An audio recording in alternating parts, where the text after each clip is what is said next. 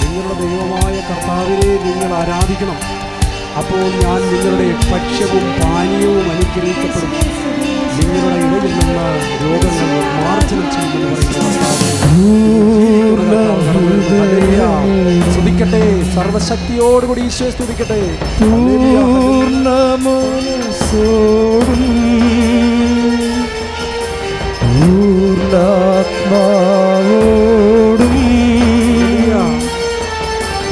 ദൈവമേ നിന്നെ ഞാൻ സ്നേഹിക്കുന്നു പൂർണ്ണ മനസ്സോടും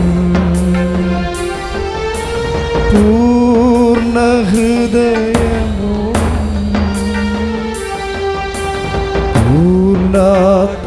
പൂർണ്ണാത്മാവോടും ദൈവമേ നിന്നെ ഞാൻ സ്നേഹിക്കുന്നു. പരിശുദ്ധ പരമമായ ദിവ്യകാരുണ്യമേ ആരാധന. പരിശുദ്ധ പരമമായ ദിവ്യകാരുണ്യമേ എന്നുമെന്നും ആരാധന. പരിശുദ്ധ പരമമായ ദിവ്യകാരുണ്യമേ എന്നുമെന്നും ആരാധന. പൂർണ്ണ മനസ്സോടും പൂർണ്ണ ഹൃദയമോടും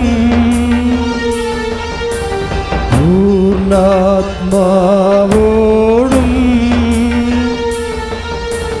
ദൈവമേ നിന്നെ ഞാൻ സ്നേഹിക്കുന്നു. ചെറുപാടം പൂർണ്ണ മനസ്സോടും പൂർണ്ണ ഹൃദയമോടും പൂർണ്ണാത്മാവോടും ഈശോയെ നിന്നെ ഞാൻ സ്നേഹിക്കുന്നു. സ്തുതിക്കട്ടെ. ഹല്ലേലൂയ ഹല്ലേലൂയ ഹല്ലേലൂയ. യേശുവേ ഹല്ലേലൂയ ഹല്ലേലൂയ ഹല്ലേലൂയ. സർവശക്തിയോടുകൂടി സ്തുതിക്കട്ടെ. ഹല്ലേലൂയ ഹല്ലേലൂയ ഹല്ലേലൂയ ഹല്ലേലൂയ ഹല്ലേലൂയ. സ്വസ്തി സുലോകരാണി മാലാഖമാരുടെ റാണി നിന്നാഗതമായി രക്ഷകദൈവം സ്വസ്തി സുലോകരാണി മാലാഖമാരുടെ റാണി നിന്നിൽ നിന്നാഗതമായി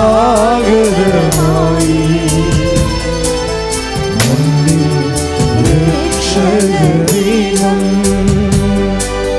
ധന്യേ മഹത്വം പിറന്ന ധന്യേ മനോഹരിതായേ ധന്യേ മഹത്വം പിറന്ന ധന്യേ മനോഹരിതായേ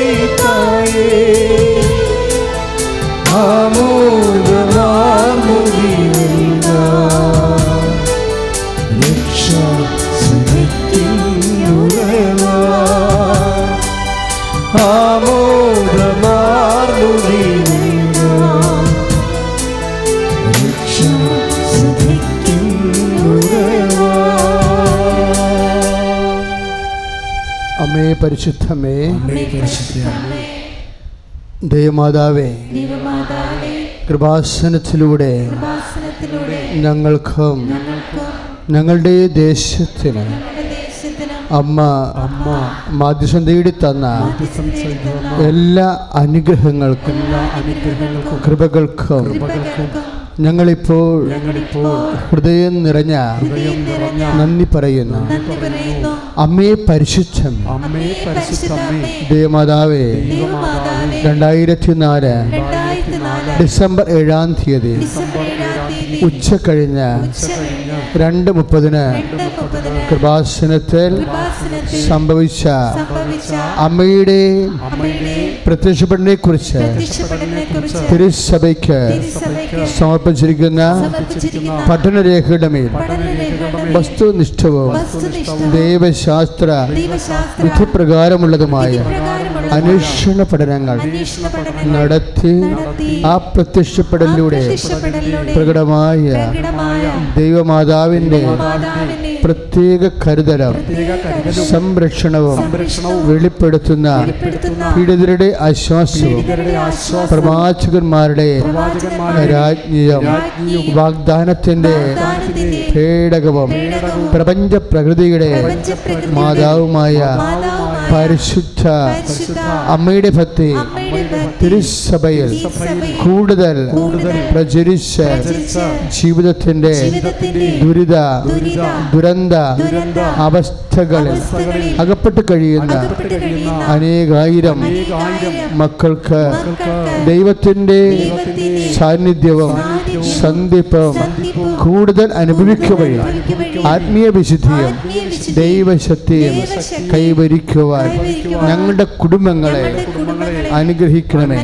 അമ്മേ പരിശുദ്ധമേ, ഭൂസ്വലോകങ്ങളുടെ രാജ്ഞിയായ അങ്ങയ്ക്ക് ഭൗമ സംരക്ഷണത്തിനായി പ്രപഞ്ച പ്രകൃതിയെ തന്നെ തിരുസഭ പ്രതിഷ്ഠിക്കുവാൻ ഈ പ്രതിഷ്ഠീകരണം വഴി ഇടയാക്കണമേ. പരിശുദ്ധമേ, ചൗമാര മാതാവേ, സകല കൃപാസനം പ്രാർത്ഥനയോട് ചേർത്ത് ഞങ്ങളിപ്പോൾ പ്രാർത്ഥിക്കുന്ന ഈ കുടുംബത്തിൻ്റെ പ്രത്യേക നിയോഗം. പ്രിയപ്പെട്ടവരെ, നിങ്ങളുടെ നിയോഗങ്ങൾ, പ്രാർത്ഥന ആവശ്യങ്ങൾ പരിശുദ്ധ അമ്മ വഴി ഇപ്പോഴ് ഈശോയ്ക്ക് സമർപ്പിക്കുക മൗനമായി.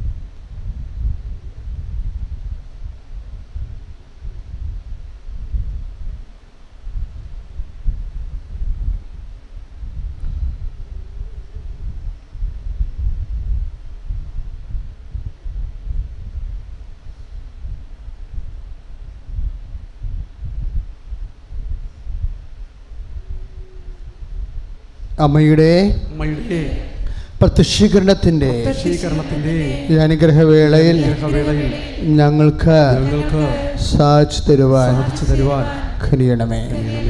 ശ്രുതികട ഹല്ലേലൂയ.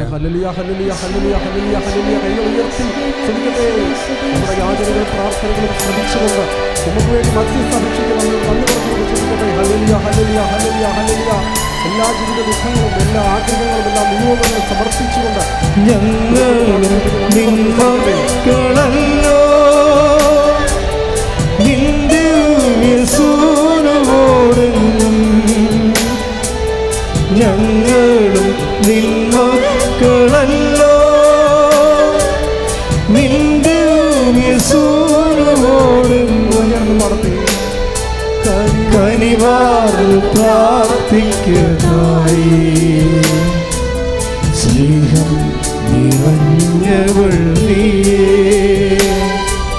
കനിവാർന്നു പ്രാർത്ഥിക്കനായി. സ്നേഹം നിറഞ്ഞവൾ നീയേ, സ്വസ്തി സംയോഗറാണി മാലാഖമാ ഞങ്ങളുടെ റാണി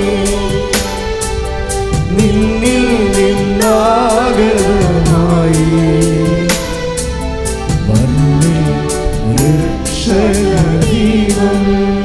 ശ്രുതികടെ ഹല്ലേലൂയ ഹല്ലേലൂയ ഹല്ലേലൂയ ഹല്ലേലൂയ ഹല്ലേലൂയ.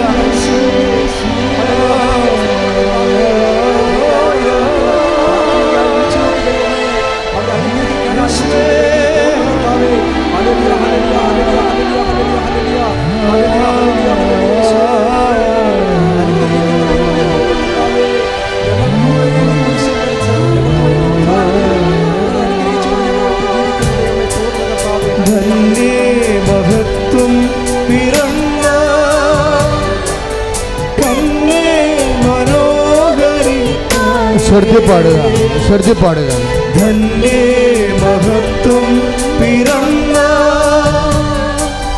കണ്ണേ മനോഹരി തായേ ആമോദമാർന്നു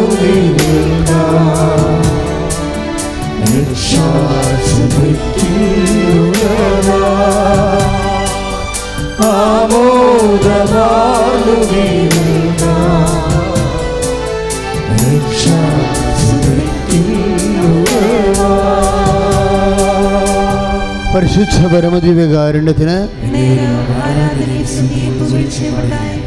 പരിശുദ്ധ പരമദിവ്യകാരുണ്യത്തിന്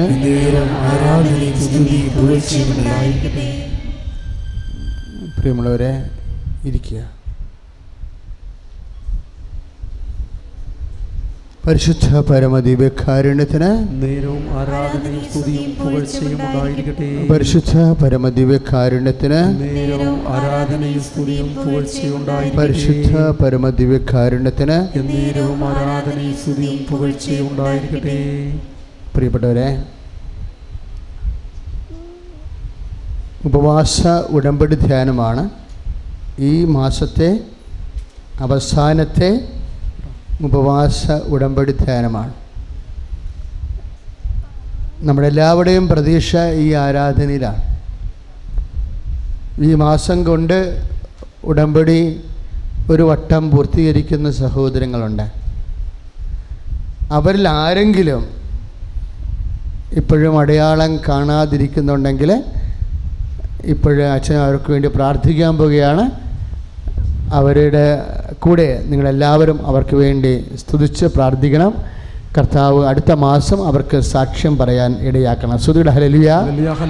നല്ലവനായ ഈശോയെ, ഒന്നും അസാധ്യമല്ലാത്തവനെ ഈശോ എല്ലാം സാധ്യമായ ഉടമ്പടി എഴുത്തിട്ട് ഒരു ഘട്ടം പൂർത്തിയാക്കുന്ന മക്കൾ ഇപ്പോഴും അടയാളം ഇല്ലാത്തവർ ഈശോ അങ്ങയുടെ കൃപയാൽ അടയാളം ലഭിച്ച് അങ്ങയ്ക്ക് സാക്ഷ്യം നൽകാൻ സഹായിക്കണം.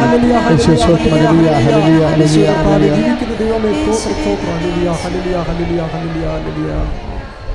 പരിശുദ്ധ പരമദിവ്യകാരുണ്യത്തിന് നേരവും ആരാധനയും സ്തുതിയും പുകഴ്ചയും ഉണ്ടായിരിക്കട്ടെ. പ്രിയപ്പെട്ടവരെ, എങ്ങനെയാണ്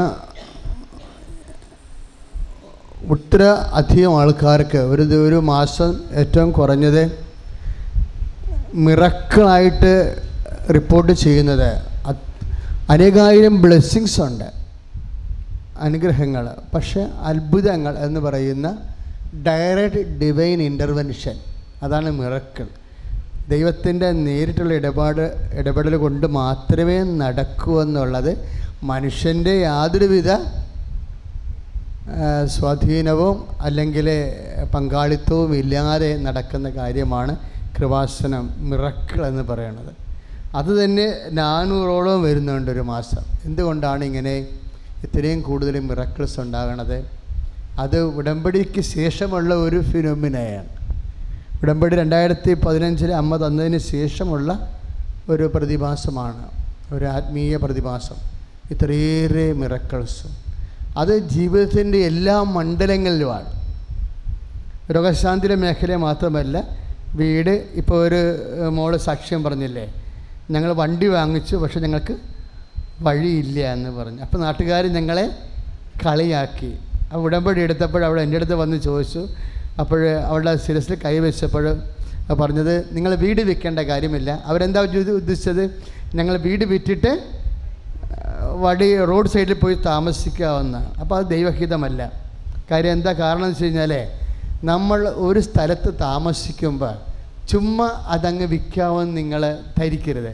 എന്താ കാരണം വെച്ചാൽ, നമ്മുടെ കുറേ ഇൻവെസ്റ്റ്മെൻ്റ് ഉണ്ട്. ഞാൻ ഈ കുടുംബത്തിൽ നിന്നും മാറി താമസിക്കണമെന്ന് ചില ആൾക്കാർ എന്നോട് പറയും. അപ്പോൾ അവർ കുടുംബത്തിൽ നിന്ന് മാറി താമസിക്കാൻ നേരത്ത് അവരെന്നോട് സങ്കടം പറയും. അച്ഛാ, ഞങ്ങൾക്ക് ഒന്നും ഇല്ലെന്നാണ് അമ്മ പറഞ്ഞതെന്ന് പറയും. ഞങ്ങൾക്കൊന്നും ഓഹരി, അപ്പം നിങ്ങൾ തന്നെ നിങ്ങളുടെ കാര്യം നോക്കണമെന്നാണ് അമ്മ പറഞ്ഞതെന്ന് പറയും. അപ്പം ഞാൻ അവളുടെ ചെവി പറയും, അവിടെ നിന്നൊരു പഴയ രൂപം എടുക്കാൻ പറ്റുമെങ്കിൽ നല്ലതായിരുന്നു. ഭർത്താവിനോടും ഭാര്യയോടും പറയും, രഹസ്യത്തോടും പറയും, അവിടെ നിന്നൊരു പഴയ രൂപം എടുക്കാൻ പറ്റുമെങ്കിൽ നല്ലതായിരുന്നു എന്ന് പറയും. നമുക്ക് ഓഹരിയൊന്നും വേണ്ട. എന്താ കാര്യം, മോസസ് ഗോത്രങ്ങൾക്ക് വേണ്ടി വാഗ്ദാന നാട് പങ്കിട്ടപ്പോൾ ലേവായതിന് ഓഹരി കിട്ടിയില്ല. എന്നിട്ട് മോസസ് അവരോട് പറഞ്ഞത്, കർത്താവാണ് നിങ്ങളുടെ ഓഹരി എന്നാണ്. അപ്പോൾ ഒരു ഓഹരിയും ഇല്ലാതെ കുടുംബത്തിൽ നിന്ന് പോരരുത്. ഒരു ഓഹരിയും തന്നില്ലെങ്കിൽ പ്രാർത്ഥിച്ച രൂപങ്ങൾ വാങ്ങിച്ചുകൊണ്ട് പോരണം. എന്താ കാരണം എന്നറിയാവോ, നമ്മൾ പ്രാർത്ഥിക്കുന്ന രൂപങ്ങളിലൂടെ എപ്പോഴും അത് അടയാളമല്ലേ. നമ്മൾ രൂപങ്ങളെ ഒന്നും ആരാധിക്കണില്ല, പക്ഷേ അതെല്ലാം അടയാളങ്ങളാണ്. എന്തിനാണ്? നമ്മളുടെ പ്രാർത്ഥന ദൈവത്തെങ്കിലേക്ക് സമർപ്പിക്കാനും ദൈവത്തിൻ്റെ അനുഗ്രഹം നമ്മളിലേക്ക് വരാനുമുള്ള അടയാളമാണ്. ഇപ്പോൾ ഇന്നത്തെ സുവിശേഷം എന്താണ്? മോശ മരുഭൂമിയിലെ സർപ്പത്തെ ഉയർത്തിയതുപോലെ മനുഷ്യപുത്രനും ഉയർത്തപ്പെടണമെന്നാണ് പറഞ്ഞത്. എന്താ കാര്യം? എന്നിട്ട് ഈ സർപ്പദംശനമേറ്റവർ പിത്തള സർപ്പത്തെ നോക്കിയാൽ അത് അടയാളമായിട്ട് ഉയർത്താനാണ് പറഞ്ഞിരിക്കുന്നത്, അല്ലേ? ഇങ്ങനെ ദൈവത്തിൻ്റെയും മനുഷ്യൻ്റെയും ഇടയിൽ ദൈവത്തിൻ്റെ അനുഗ്രഹം സർപ്പദംശനമേറ്റ് മൊഹാലസ്യപ്പെട്ട വ്യക്തികൾക്കും കുടുംബങ്ങൾക്കും ലഭിക്കുന്നതിന് വേണ്ടി അനാദികാലം മുതൽ ദൈവം അടയാളങ്ങൾ ഉയർത്തിയിട്ടുണ്ട്. അത്തരം അടയാളം, വിശ്വാസത്തിൻ്റെ അടയാളങ്ങളാണ് തിരുസ്വരൂപങ്ങൾ. അതുകൊണ്ട് നിങ്ങൾ പാക ഉടമ്പടി ചെയ്ത് മാറുമ്പോൾ ഒരു രൂപം എടുത്തുകൊണ്ട് പോരാൻ പറയാം അവിടുന്ന്. അത് നിങ്ങളുടെ വിശ്വാസത്തിൻ്റെ അവകാശമാണ്. നമുക്ക് ഭൗതികമായ സ്വത്തവകാശം തരാനുള്ള അവസ്ഥ കുടുംബത്തിനില്ല. പക്ഷേ നമ്മുടെ ആത്മീയ അവകാശം നമുക്ക് വാങ്ങിക്കാവുന്നതാണ്. ആത്മീയ അവകാശം വാങ്ങിക്കാവുന്നതാണ്. അത് വാങ്ങിച്ചോട്ട് പോകുമ്പോൾ അതിൻ്റെ പണ്ട് ഇതുപോലെ എൻ്റെ അടുത്തൊരു ഭാര്യയും ഭർത്താവ് വന്ന് വളരെ കണ്ണീരോടെ ഒരു കാര്യം പറഞ്ഞു. അച്ഛാ, ഞങ്ങൾ ഉപ്പ് ചിരട്ടയും എടുത്തുകൊണ്ട് ഇറങ്ങണ പോലുള്ള ഇറക്കമാണെന്ന് പറഞ്ഞു. പിന്നെ നെഞ്ചത്ത് ചേർത്ത് വെച്ചുകൊണ്ട് ഒരു ഇരട്ടമാലം കുറങ്ങിയ ഒരു ഹൃദയത്തിൻ്റെ രൂപം എടുത്തുകൊണ്ട് പോകുന്നെന്ന് പറഞ്ഞു. പക്ഷേ ഞാൻ പിന്നീട് എന്നെ അവർ വീട് വെഞ്ചരിക്കാൻ വിളിക്കുമ്പോൾ എനിക്ക് പോകാൻ ഒത്തില്ല. ഞാൻ ധ്യാനിപ്പിക്കാൻ പോകുന്നതിൻ്റെ വഴിയിലായിരുന്നു അവരുടെ വീടെന്ന് എനിക്ക് മനസ്സിലായപ്പോൾ ഞാൻ പറഞ്ഞു, ഇത്രാം തീയതി ഇന്ന സ്ഥലത്ത് ധ്യാനമുണ്ട്, ആ വഴി പോകുമ്പോൾ പറ്റുമെങ്കിൽ നിങ്ങളുടെ വീട്ടിൽ കയറാമെന്ന് പറഞ്ഞു. ഞാനങ്ങനെ പറ്റുമെങ്കിൽ കയറിയിട്ട് എനിക്ക് 1 മിനിറ്റേ അവിടെ നിൽക്കാൻ പറ്റുകയുള്ളൂ. കാര്യം അത്ര ടൈറ്റായിട്ടുള്ള അകലമായിരുന്നു ധ്യാനം നടത്തുന്ന സ്ഥലം. 1 മിനിറ്റ് കയറി പ്രാർത്ഥിച്ചിട്ട് ഞാൻ പെട്ടെന്ന് ഇറങ്ങിയപ്പോൾ അവർ പുറകേ വന്ന് വണ്ടിയോളം വന്നിട്ട് പറഞ്ഞു, അച്ഛാ, ഒന്ന് മുകളിലൊക്കെ ഒന്ന് കയറിയിട്ട് പോയാൽ മതിയായിരുന്നു. എന്താണ്? കത്ത നോക്ക്, കർത്താവ് തന്നതാണെന്ന് പറഞ്ഞ്. കാര്യം ഞങ്ങളുടെ കയ്യിലൊന്നും ഇല്ലാഞ്ഞില്ല, ഉപ്പ് ചിരട്ട പോലും ഇല്ലായിരുന്നല്ലോ. പിന്നെ എല്ലാം കർത്താവ് തന്നതാണ്. കർത്താവിൻ്റെ കയ്യിലെല്ലാം ഉണ്ട് എന്നെപ്പോഴും എൻ്റെ മക്കൾ മനസ്സിലാക്കണം.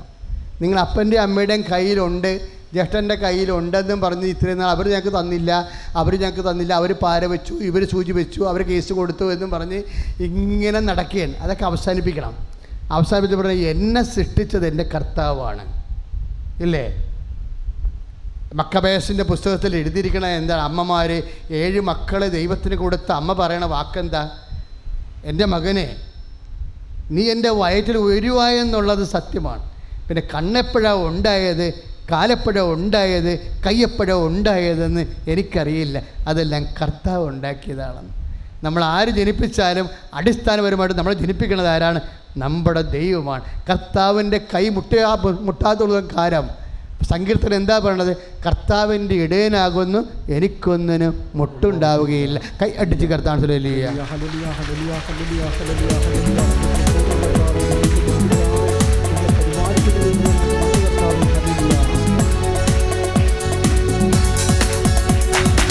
കർത്താവിന്റെ കരബലം പൂർണ്ണമായി വെളിപ്പെടും, അത്ഭുതങ്ങൾ സംഭവിക്കട്ടെ. കർത്താവിന്റെ കരബലം പൂർണ്ണമായി വെളിപ്പെടും, അടയാളങ്ങൾ സംഭവിക്കട്ടെ. ഇന്നിവിടെ ഈ നിമിഷം ദൈവശക്തി വെളിപ്പെടട്ടെ. ഇന്നിവിടെ ഈ നിമിഷം ദൈവശക്തി വെളിപ്പെടട്ടെ. ഇന്നും ജീവിക്കുന്ന യേശുവിന്റെ സാന്നിധ്യത്തെ ജനതകൾ കണ്ടിടട്ടെ. ഇന്നും ജീവിക്കുന്ന യേശുവിന്റെ സാന്നിധ്യത്തെ ജനതകൾ കണ്ടിടട്ടെ. കർത്താവിന്റെ കരബലം പൂർണ്ണമായി വെളിപ്പെടും, അത്ഭുതങ്ങൾ സംഭവിക്കട്ടെ. കർത്താവിന്റെ കരബലം പൂർണ്ണമായി വെളിപ്പെടും, അടയാളങ്ങൾ സംഭവിക്കട്ടെ. പരിശുദ്ധ പരമദിവ്യ കാരുണ്യത്തിന് ആരാധനയും സ്തുതിയും പുകഴ്ചയും ഉണ്ടായിരിക്കട്ടെ. പരിശുദ്ധ പരമദിവ്യ കാരുണ്യത്തിന് പരിശുദ്ധ പരമദിവ്യ കാരുണ്യത്തിന് സാധാരണ പ്രാർത്ഥനയ്ക്ക് പോലും അതാണ് അതിൻ്റെ ഉത്തരം. കർത്താവ് എൻ്റെ ഇടയനാകുന്നു, എനിക്കൊന്നിനും ഉണ്ടാവുകയില്ല. ഉടമ്പടിയാകുമ്പോൾ അത് ഡിവൈൻ ഫോർമുലായി ചെയ്തിരിക്കുന്ന പ്രാർത്ഥനയാണ്. അപ്പോൾ ദൈവത്തിന് അവിടെ സത്യം പറഞ്ഞ ഓപ്ഷൻ ഇല്ല. എന്താ കാര്യം? നമ്മളെ സഹായിക്കാതിരിക്കാനും സഹായിക്കാനും അങ്ങനെ ഓപ്ഷൻ ഇല്ല. എന്താ കാര്യം? ദൈവം സത്യസന്ധനും നീതിയുള്ളവനുമാണ്. കർത്താവിൻ്റെ നീതിയിലും സത്യസന്ധതയിലും അടിസ്ഥാനപ്പെടുത്തിയാണ് ഉടമ്പടികളെ പുരോഗമിക്കണം. ഉടമ്പടി എന്ന സംഭവത്തിൽ തന്നെ മെയിൻ സംഭവം എന്താണ്? കർത്താവിൻ്റെ നീതിയും കർത്താവിൻ്റെ സത്യത്തിലെയും അടിസ്ഥാനപ്പെടുത്തിയാണ് ആ പ്രാർത്ഥന ക്രമീകരിക്കുന്നത്. ഇപ്പോൾ നമ്മുടെ തമിഴ്നാട്ടിലൊക്കെ ചെല്ലുമ്പോൾ വലിയ കാറ്റാടി യന്ത്രങ്ങളുണ്ട്. രാമക്കമേട്ടിലൊക്കെ ഉണ്ട് വലിയ കാറ്റാടി യന്ത്രങ്ങൾ. എന്തിനാണ്? കാറ്റിനെ ആശ്രയിച്ചാണ് ആ പങ്ക തിരിച്ച് വെച്ചിരിക്കുന്നത്. കാറ്റ് വരുന്നതനുസരിച്ച് കൊണ്ട് ആ പങ്ക കറങ്ങിക്കൊണ്ടിരിക്കുമ്പോൾ ടർബൈൻ കറങ്ങിയിട്ട് ജനറേറ്റ് ചെയ്തിട്ട് കറണ്ട് ഉൽപ്പാദിപ്പിക്കും.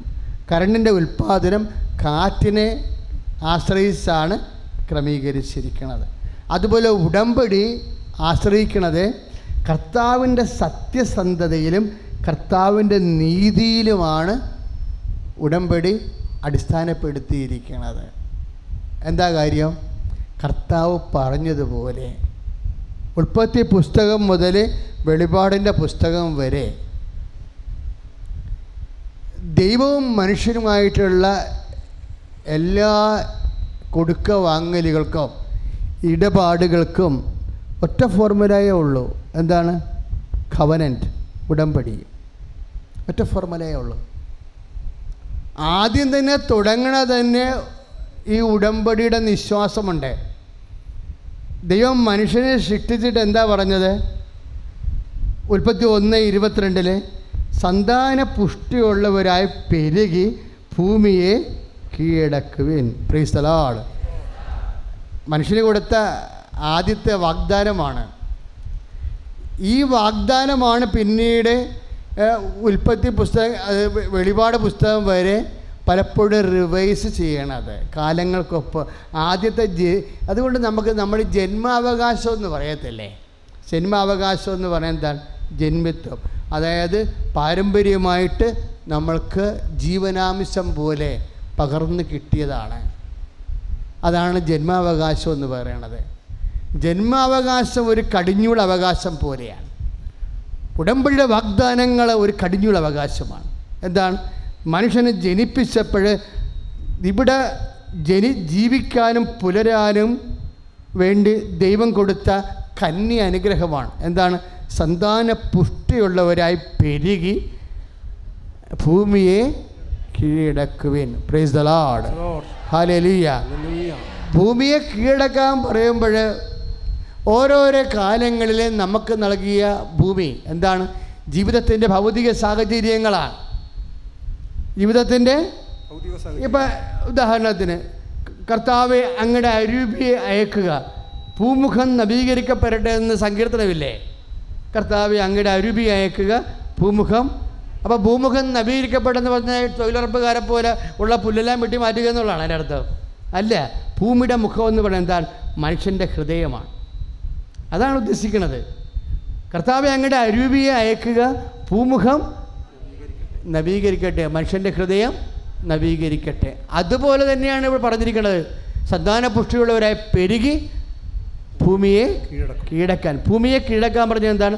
ഭൗതിക സാഹചര്യത്തെ കീഴടക്കാൻ. ഓരോരുത്തർക്കും ഓരോ ഭൗതിക സാഹചര്യമാണ്. ഇപ്പോൾ ഒരു സാക്ഷ്യം പറഞ്ഞില്ലേ? എന്ത് സാക്ഷ്യം പറഞ്ഞത്? 9 പ്രാവശ്യമായിട്ട് IELTS എഴുതി പരാജയപ്പെട്ടിരിക്കണം. 9 പ്രാവശ്യമായിട്ട്. അപ്പോൾ 9ാമത്തെ പ്രാവശ്യം 8ാമത്തെ പ്രാവശ്യം തോറ്റപ്പോൾ അവർക്ക് മനസ്സിലായി അവരുടെ കഴിവ് കൊണ്ട് ഇനി മുന്നോട്ട് പോകാൻ പറ്റത്തില്ല. അതുകൊണ്ട് എന്ത് ചെയ്ത്, ദൈവത്തിൻ്റെ ഉടമ്പടി ഫോർമുലയിൽ അവരത് അതിൻ്റെ പാക്കേജിൻ്റെ ഭാഗമാക്കി. അറിയെന്താണ്? ദൈവം നമ്മളോട് പറഞ്ഞിട്ടുണ്ട്, സന്താനപുഷ്ടിയുള്ളവരായി പെരുകി ഭൗതിക സാഹചര്യത്തെ കീഴടക്കാൻ പറഞ്ഞിരിക്കുന്നത്. അപ്പോൾ അവളുടെ ഭൗതിക സാഹചര്യം എന്താണ്? വിദ്യാഭ്യാസമാണ്. അവൾക്ക് കീഴടക്കാൻ പറ്റണില്ല. അവൾക്ക് കൊടുത്തിരിക്കുന്ന ബുദ്ധി കൊണ്ട്, അവൾക്ക് കൊടുത്തിരിക്കുന്ന ജീവിത സാഹചര്യങ്ങൾ കൊണ്ട് അവളുടെ ഭൗതിക സാഹചര്യത്തെ, അവളുടെ ഭൂമിയെ കീഴടക്കാൻ പറ്റണില്ല. അതുതന്നെയാണ് പറഞ്ഞത്. വണ്ടി വാങ്ങിച്ചു, പക്ഷേ ഭൗതിക സാഹചര്യങ്ങൾ പ്രതികൂലമായി. ഇപ്പോൾ കർത്താവ് പറഞ്ഞു, നീ വീട് വെക്കാൻ നോക്കേണ്ട കാര്യമില്ല, മറിച്ച് നിനക്ക് വഴി തരും, വഴി കൊണ്ടുവന്ന് വീട്ടിൽ തരും. എന്താണ്? അവൾ ഉടമ്പടിയിൽ വിശ്വസ്തയായി നിൽക്കുകയാണ്. അവളുടെ ഭൂമി കീഴടക്കപ്പെടുകയാണ്. ഭൂമിയെ കീഴടക്കുക, നിൻ്റെ ഭൗതിക സാഹചര്യത്തിൻ്റെ വെല്ലുവിളികളെ പ്രതിരോധിക്കുകയാണ് ഉടമ്പടിയുടെ ആത്യന്തികമായ ലക്ഷ്യം. കൈ അടിച്ച് കർത്താവ് ഞങ്ങളുടെ ജീവിത ഭൗതിക സാഹചര്യങ്ങളെ ഞങ്ങൾ ഉടമ്പടി ചെയ്തിരിക്കുന്നു. ഞങ്ങൾ ഏതുവാണ് ഉടമ്പടിയിലൂടെ ഞങ്ങൾക്ക് അവകാശം തരുന്നത് ഞങ്ങളുടെ സ്വോത്രം കർത്താവ്. ഹല്ലേലൂയ.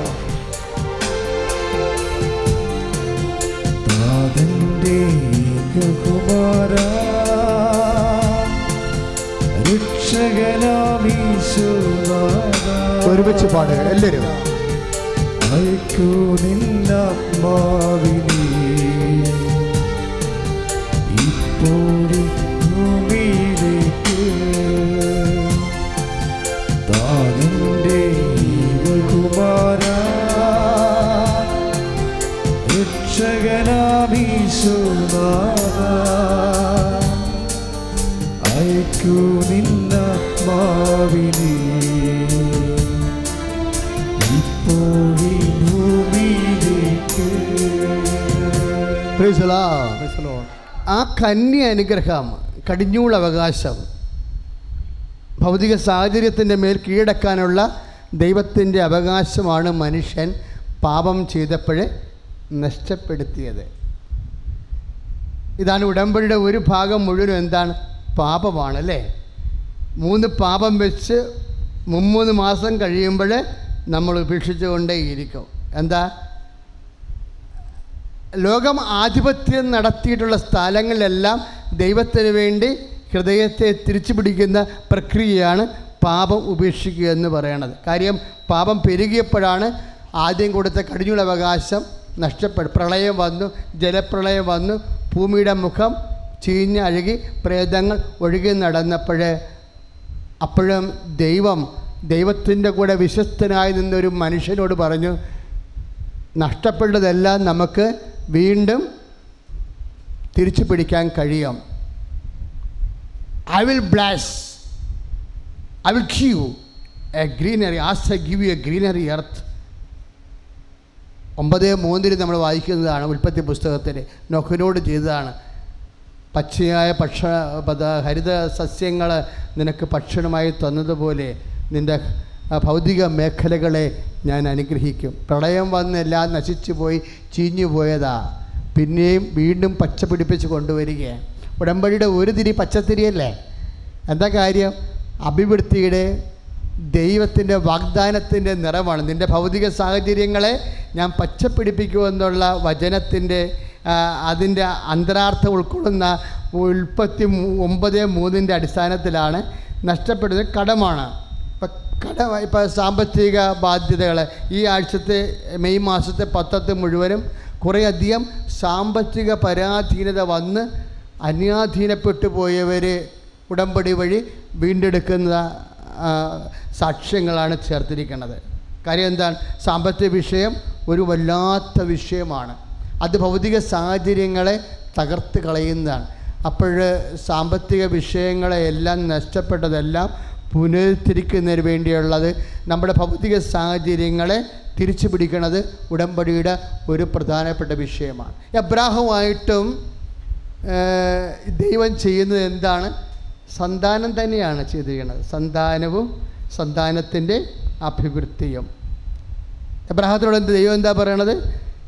ഈ ഞാൻ ചൂണ്ടിക്കാണിക്കുന്ന ദേശമൊക്കെ നിനക്ക് നിൻ്റെ സന്തതികൾക്കുമായി ഞാൻ അവകാശമായി നൽകും. ദേശമുണ്ട്, അതിൻ്റെ അകത്ത് ഭൗതിക സാഹചര്യം ഉണ്ടാവും. ഈ ഭൗതിക സാഹചര്യം അനുഭവിക്കുന്നത് ആരാണ്? നമുക്ക് ശേഷം നമ്മളുടെ സന്താനങ്ങളാണ്. അതാണ് ഉടമ്പടി 2 ഘട്ടങ്ങൾ വരണത്. മനുഷ്യരും ഭൗതിക സാഹചര്യങ്ങളാണ്. അപ്പോഴും ദൈവം പറഞ്ഞ് എബ്രാഹാം വളരെ കർശനമായിട്ട് പറഞ്ഞു, അതായത് എനിക്ക് നീ തരുന്ന സമ്പത്തും സാഹചര്യങ്ങളും എൻ്റെ മകൻ തന്നെ അനുഭവിക്കാൻ എൻ്റെ രക്തത്തിൽ എനിക്ക് മകനെ തന്നെന്ന് പറഞ്ഞ്. തരണമെന്ന് നിർബന്ധം പിടിച്ചില്ല, നീ തന്നില്ലല്ലോ എന്നാണ് സങ്കടപ്പെട്ടത്. അപ്പോൾ ദൈവം പറഞ്ഞു, നിൻ്റെ രക്തത്തിൽ തന്നെ നിനക്ക് എലിയാസർ, ഡമാസ്കസ്കാരൻ എലിയാസർ നിൻ്റെ അധ്വാനം ഭക്ഷിക്കത്തില്ല, നിനക്ക് നിൻ്റെ സ്വന്തം കുഞ്ഞിനെ ഞാൻ നൽകും. സ്വന്തം കുഞ്ഞ് എപ്പോഴും ദൈവത്തിൻ്റെ ഒരു വിഷയമാണ്, സ്വന്തമെന്ന് പറയണത്. അതുകൊണ്ട് അച്ഛൻ എപ്പോഴും അതായത് സ്വന്തം എന്ന് പറയുന്നത് കാര്യം ആദ്യമേ തന്നെ ദൈവം കൊടുക്കുന്ന അനുഗ്രഹം സ്വന്തമായ അനുഗ്രഹമാണ്. അതുകൊണ്ടാണ് അനുഗ്രഹം നഷ്ടപ്പെടുമ്പോഴേ ആ നഷ്ടപ്പെട്ട അനുഗ്രഹം തിരിച്ചു പിടിക്കാൻ വേണ്ടി ഈജിപ്തുകാരുടെ കൂട്ടത്തിൽ നിന്ന് വേണമെങ്കിൽ ഈജിപ്തിൽ ഇസ്രയേലിന് ഒരു സ്ഥലം നിശ്ചയിച്ച് കൊടുത്തിട്ട് അവിടെ അവരെ താമസിപ്പിച്ചാൽ മതിയായിരുന്നു. അങ്ങനെയല്ല, തൻ്റെ വചനം കേൾക്കുന്നവരെ, തൻ്റെ വാക്ക് വിശ്വസിച്ച് ജീവിക്കുന്നവരെ, തന്നോട് ഉടമ്പടിയുള്ളവരെ, ഉടമ്പടി സമൂഹമായിട്ട് വിശ്വാസത്തിൻ്റെ അവസാന പുരോഗതി വരെ അറിഞ്ഞ് ദൈവത്തിൻ്റെ സ്വന്തം ജനമായി ജീവിക്കണമെന്ന് ദൈവത്തിൻ്റെ മനസ്സാണ്. അതുകൊണ്ടാണ് ഉടമ്പടി ചെയ്യുമ്പോൾ നമ്മൾ ദൈവത്തിൻ്റെ സ്വന്തമായി മാറും. എന്താ കാര്യം എന്നാ? അതുകൊണ്ടാണ് മോശസ് ദൈവത്തോട് പറയുന്നത്, കർത്താവേ, അങ്ങയുടെ സ്വന്തം ജനത്തെ അങ്ങ് ഓർക്കണമേ എന്നോ. 33:14 വായിക്കുമ്പോൾ സ്വന്തം എന്നുള്ള വാക്കാണ് ഉപയോഗിക്കുന്നത്. അങ്ങയുടെ സ്വന്തം ജനത്തെ അങ്ങ് അനുസ്മരിക്കണം. പുറപ്പാട്, അങ്ങയുടെ സ്വന്തം ജനത്തെ അങ്ങ് അനുസ്മരിക്കണമേ എന്നാണ്. ഉടമ്പടി ചെയ്യുന്ന ഓരോ മകനും മകളും ഓർക്കണം, ഇതുവഴി ഞാൻ ദൈവത്തിൻ്റെ സ്വന്തമായി തീരുകയാണ്. ദൈവത്തിൻ്റെ സ്വന്തമായി തീരുമ്പോൾ നമ്മൾക്ക് എന്താണ് വരണത്? സാന്നിധ്യം വരും, ദൈവത്തിൻ്റെ സാന്നിധ്യം വരും. അതുകൊണ്ടാണ് ദൈവം ഉടനെ ആ വാക്ക് മോശസ് പ്രാർത്ഥനയിൽ ഉപയോഗിച്ചപ്പോഴാണ് ദൈവം പറഞ്ഞത്, നിങ്ങൾ എൻ്റെ സ്വന്തമാണ്, അതുകൊണ്ട് തന്നെ ഞാൻ നിങ്ങളുടെ കൂടെ വരും എന്ന് പറയണത്. ദൈവം സ്വന്തമായത് കൊണ്ടാണ് കൂടെ വരണത്. സ്വന്തമല്ലെങ്കിൽ കൂടെ വരേണ്ട കാര്യമില്ല. ശരിക്കും ആരെങ്കിലും കൂട്ടി വിട്ടാൽ മതി. സ്വന്തമായത് കൊണ്ടാണ്. പക്ഷെ ദൈവം നിങ്ങൾ ഉടമ്പടി ചെയ്യുമ്പോൾ നിങ്ങൾ ദൈവത്തിൻ്റെ സ്വന്തമാണെന്ന് ദൈവത്തിന് തോന്നണം. അതുകൊണ്ടാണ് ഞങ്ങൾ ഉടമ്പടിയുടെ കാര്യത്തിൽ കർക്കശം പാലിക്കണത്. ഇപ്പോൾ പുറപ്പാടിൻ്റെ 33, 13, 14, 15, 16 തിരുവചനങ്ങൾ വായിക്കുമ്പോൾ I will come with you, ഞാൻ നിങ്ങളുടെ കൂടെ വരും. കാര്യം എന്താണ്? നിങ്ങൾ എൻ്റെ സ്വന്തമാണ്. അപ്പോൾ നിങ്ങളുടെ മനസ്സിലുണ്ടാകും സ്വന്തമാകാം. 3 മാസത്തേക്ക് സ്വന്തമായാൽ മതിയല്ല, അത് കഴിഞ്ഞ് നിങ്ങൾക്കറിയാമല്ല ഭർത്താവിരിക്കേണ്ട പാട്ട്, ഭർത്താവിരുന്നില്ലെങ്കിൽ പട്ടി കയറിയിരിക്കുമെന്ന് അല്ലേ? അതൊരു പഴഞ്ചല്ല. അതുപോലെ ദൈവത്തെ ഇരുത്തേണ്ട പാട്ട് ദൈവം ഇരുന്നില്ലെങ്കിൽ അത് ബ്ലാങ്കൊന്നും ആകത്തില്ല, പിശാച് കയറിയിരിക്കും. അതുകൊണ്ട് നിങ്ങൾ 3 മാസത്തേക്ക് സ്വന്തവും 3 മാസം കഴിയുമ്പോൾ പിന്നെ ദൈവത്തിൻ്റെ സ്വന്തമല്ലാതെ ആയിരിക്കുകയും ചെയ്താൽ ദൈവത്തിനറിയാൻ നേരത്തെ നിങ്ങൾ കാര്യം കാണാൻ വേണ്ടി IELTS പാസ്സാക്കാൻ വേണ്ടി തൽക്കാലത്തേക്കുള്ള പ്രാർത്ഥനയും ഉപവാസമൊക്കെയാണ്. അത് കഴിയുമ്പോൾ പഴയ ചുറ്റിക്കളിയൊക്കെ തുടങ്ങുമെന്ന് അറിയാം. കലാപരിപാടിയൊക്കെ കയ്യിലുണ്ടല്ലോ, അതെടുക്കും, പുറത്തെടുക്കും. അതെപ്പോഴും നമ്മൾ ശ്രദ്ധിച്ചേക്കണം. ദൈവത്തോട് ഉടമ്പടി ചെയ്യുമ്പോൾ നിങ്ങൾ തന്നെ ഓർക്കണം, ദൈവത്തിൻ്റെ സ്വന്തമാവുകയാണ്, ദൈവത്തിൻ്റെ സാന്നിധ്യം എൻ്റെ കൂടെ ഉണ്ടാകും. കാര്യം കാണാൻ വേണ്ടി കർത്താവിൻ്റെ കൂടെ നിർത്തുകയും കാര്യം കണ്ടു കഴിയുമ്പോൾ ഗുഡ് ബൈ പറഞ്ഞിട്ട് നീ സാത്താൻ്റെ പുറകെ പോവുകയും ചെയ്താൽ നീ അവിശ്വസ്തയാണ്. അവിശ്വസ്തത എന്ന് പറയുമ്പോൾ അവിശ്വസ്തരുടെ ഓഹരിയായിരിക്കും. ഇതാണ് രണ്ടാമത്തെ മരണം എന്ന് പറഞ്ഞിട്ട് തീത്തടാകം എന്ന് പറഞ്ഞിട്ട് പറയും അവിശ്വസ്തരുടെ ഓഹരിയായിരിക്കും അവർക്ക് ലഭിക്കുകയെന്ന്. അപ്പോൾ അവിശ്വസ്തരുടെ ഓഹരി എന്ന് പറയുമ്പോൾ സാധാരണ നിലയിൽ പോകത്തില്ല. അതുകൊണ്ട് അവിശ്വസ്തത കാണിക്കാതിരിക്കാൻ വേണ്ടി കർത്താവിനോട് പ്രാർത്ഥിക്കുക. കർത്താവായ ദൈവമേ, ഉടമ്പടി വിഷയങ്ങളിൽ ഭൗതിക സാഹചര്യങ്ങളെ മെച്ചപ്പെടുത്തി എടുത്തിട്ട് നിന്നെ ഉപേക്ഷിക്കുന്ന കാപട്യം കാണിക്കാതെ വെളിപ്പാടിന്റെ പുസ്തകത്തിലെ അവിശ്വസ്തരുടെ ഓഹരി അവകാശമാക്കുന്ന ഹതഭാഗ്യരാകാതെ ഈശോ ഞങ്ങളെ വിശ്വാസത്തിലെ വിശ്വസ്തതയില് നിലനിർത്തണമേ. നിത്യതയോളം അങ്ങയുടെ കൂടെ സഞ്ചരിക്കുവാൻ ഞങ്ങളെ സഹായിക്കണമേ. സ്തുതിയുടെ ഹല്ലേലൂയ. രക്ഷപ്പെട്ട ഞങ്ങൾ കർത്താവെ നിന്റെ നിത്യതയോളം എത്തിച്ചേർത്തക തരത്തിൽ കർത്താവെ വിശ്വസ്തരായി മുന്നോട്ട് പോകാൻ വേണ്ടിയുള്ള വലിയ കൃപ ചൊരിയണമേ നിങ്ങൾ പ്രാർത്ഥിച്ചുകൊണ്ട് സ്തുതിക്കുന്നു. ഹല്ലേലൂയ ഹല്ലേലൂയ ഹല്ലേലൂയ. യേശുവേ യേശുവേ കർത്താവേ ഉടമ്പടിയിൽ ഉറച്ചു നിൽക്കുവാനുള്ള ശക്തി നൽകണമേ എന്ന് പ്രാർത്ഥിക്കുന്നു ദൈവമേ. ഹല്ലേലൂയ. ഒരുമിച്ച് പാടുക. യേശുവിന്റെ സ്വന്തമാകുവാൻ ഉള്ളിൽ നിറച്ചു ഞാനിതാ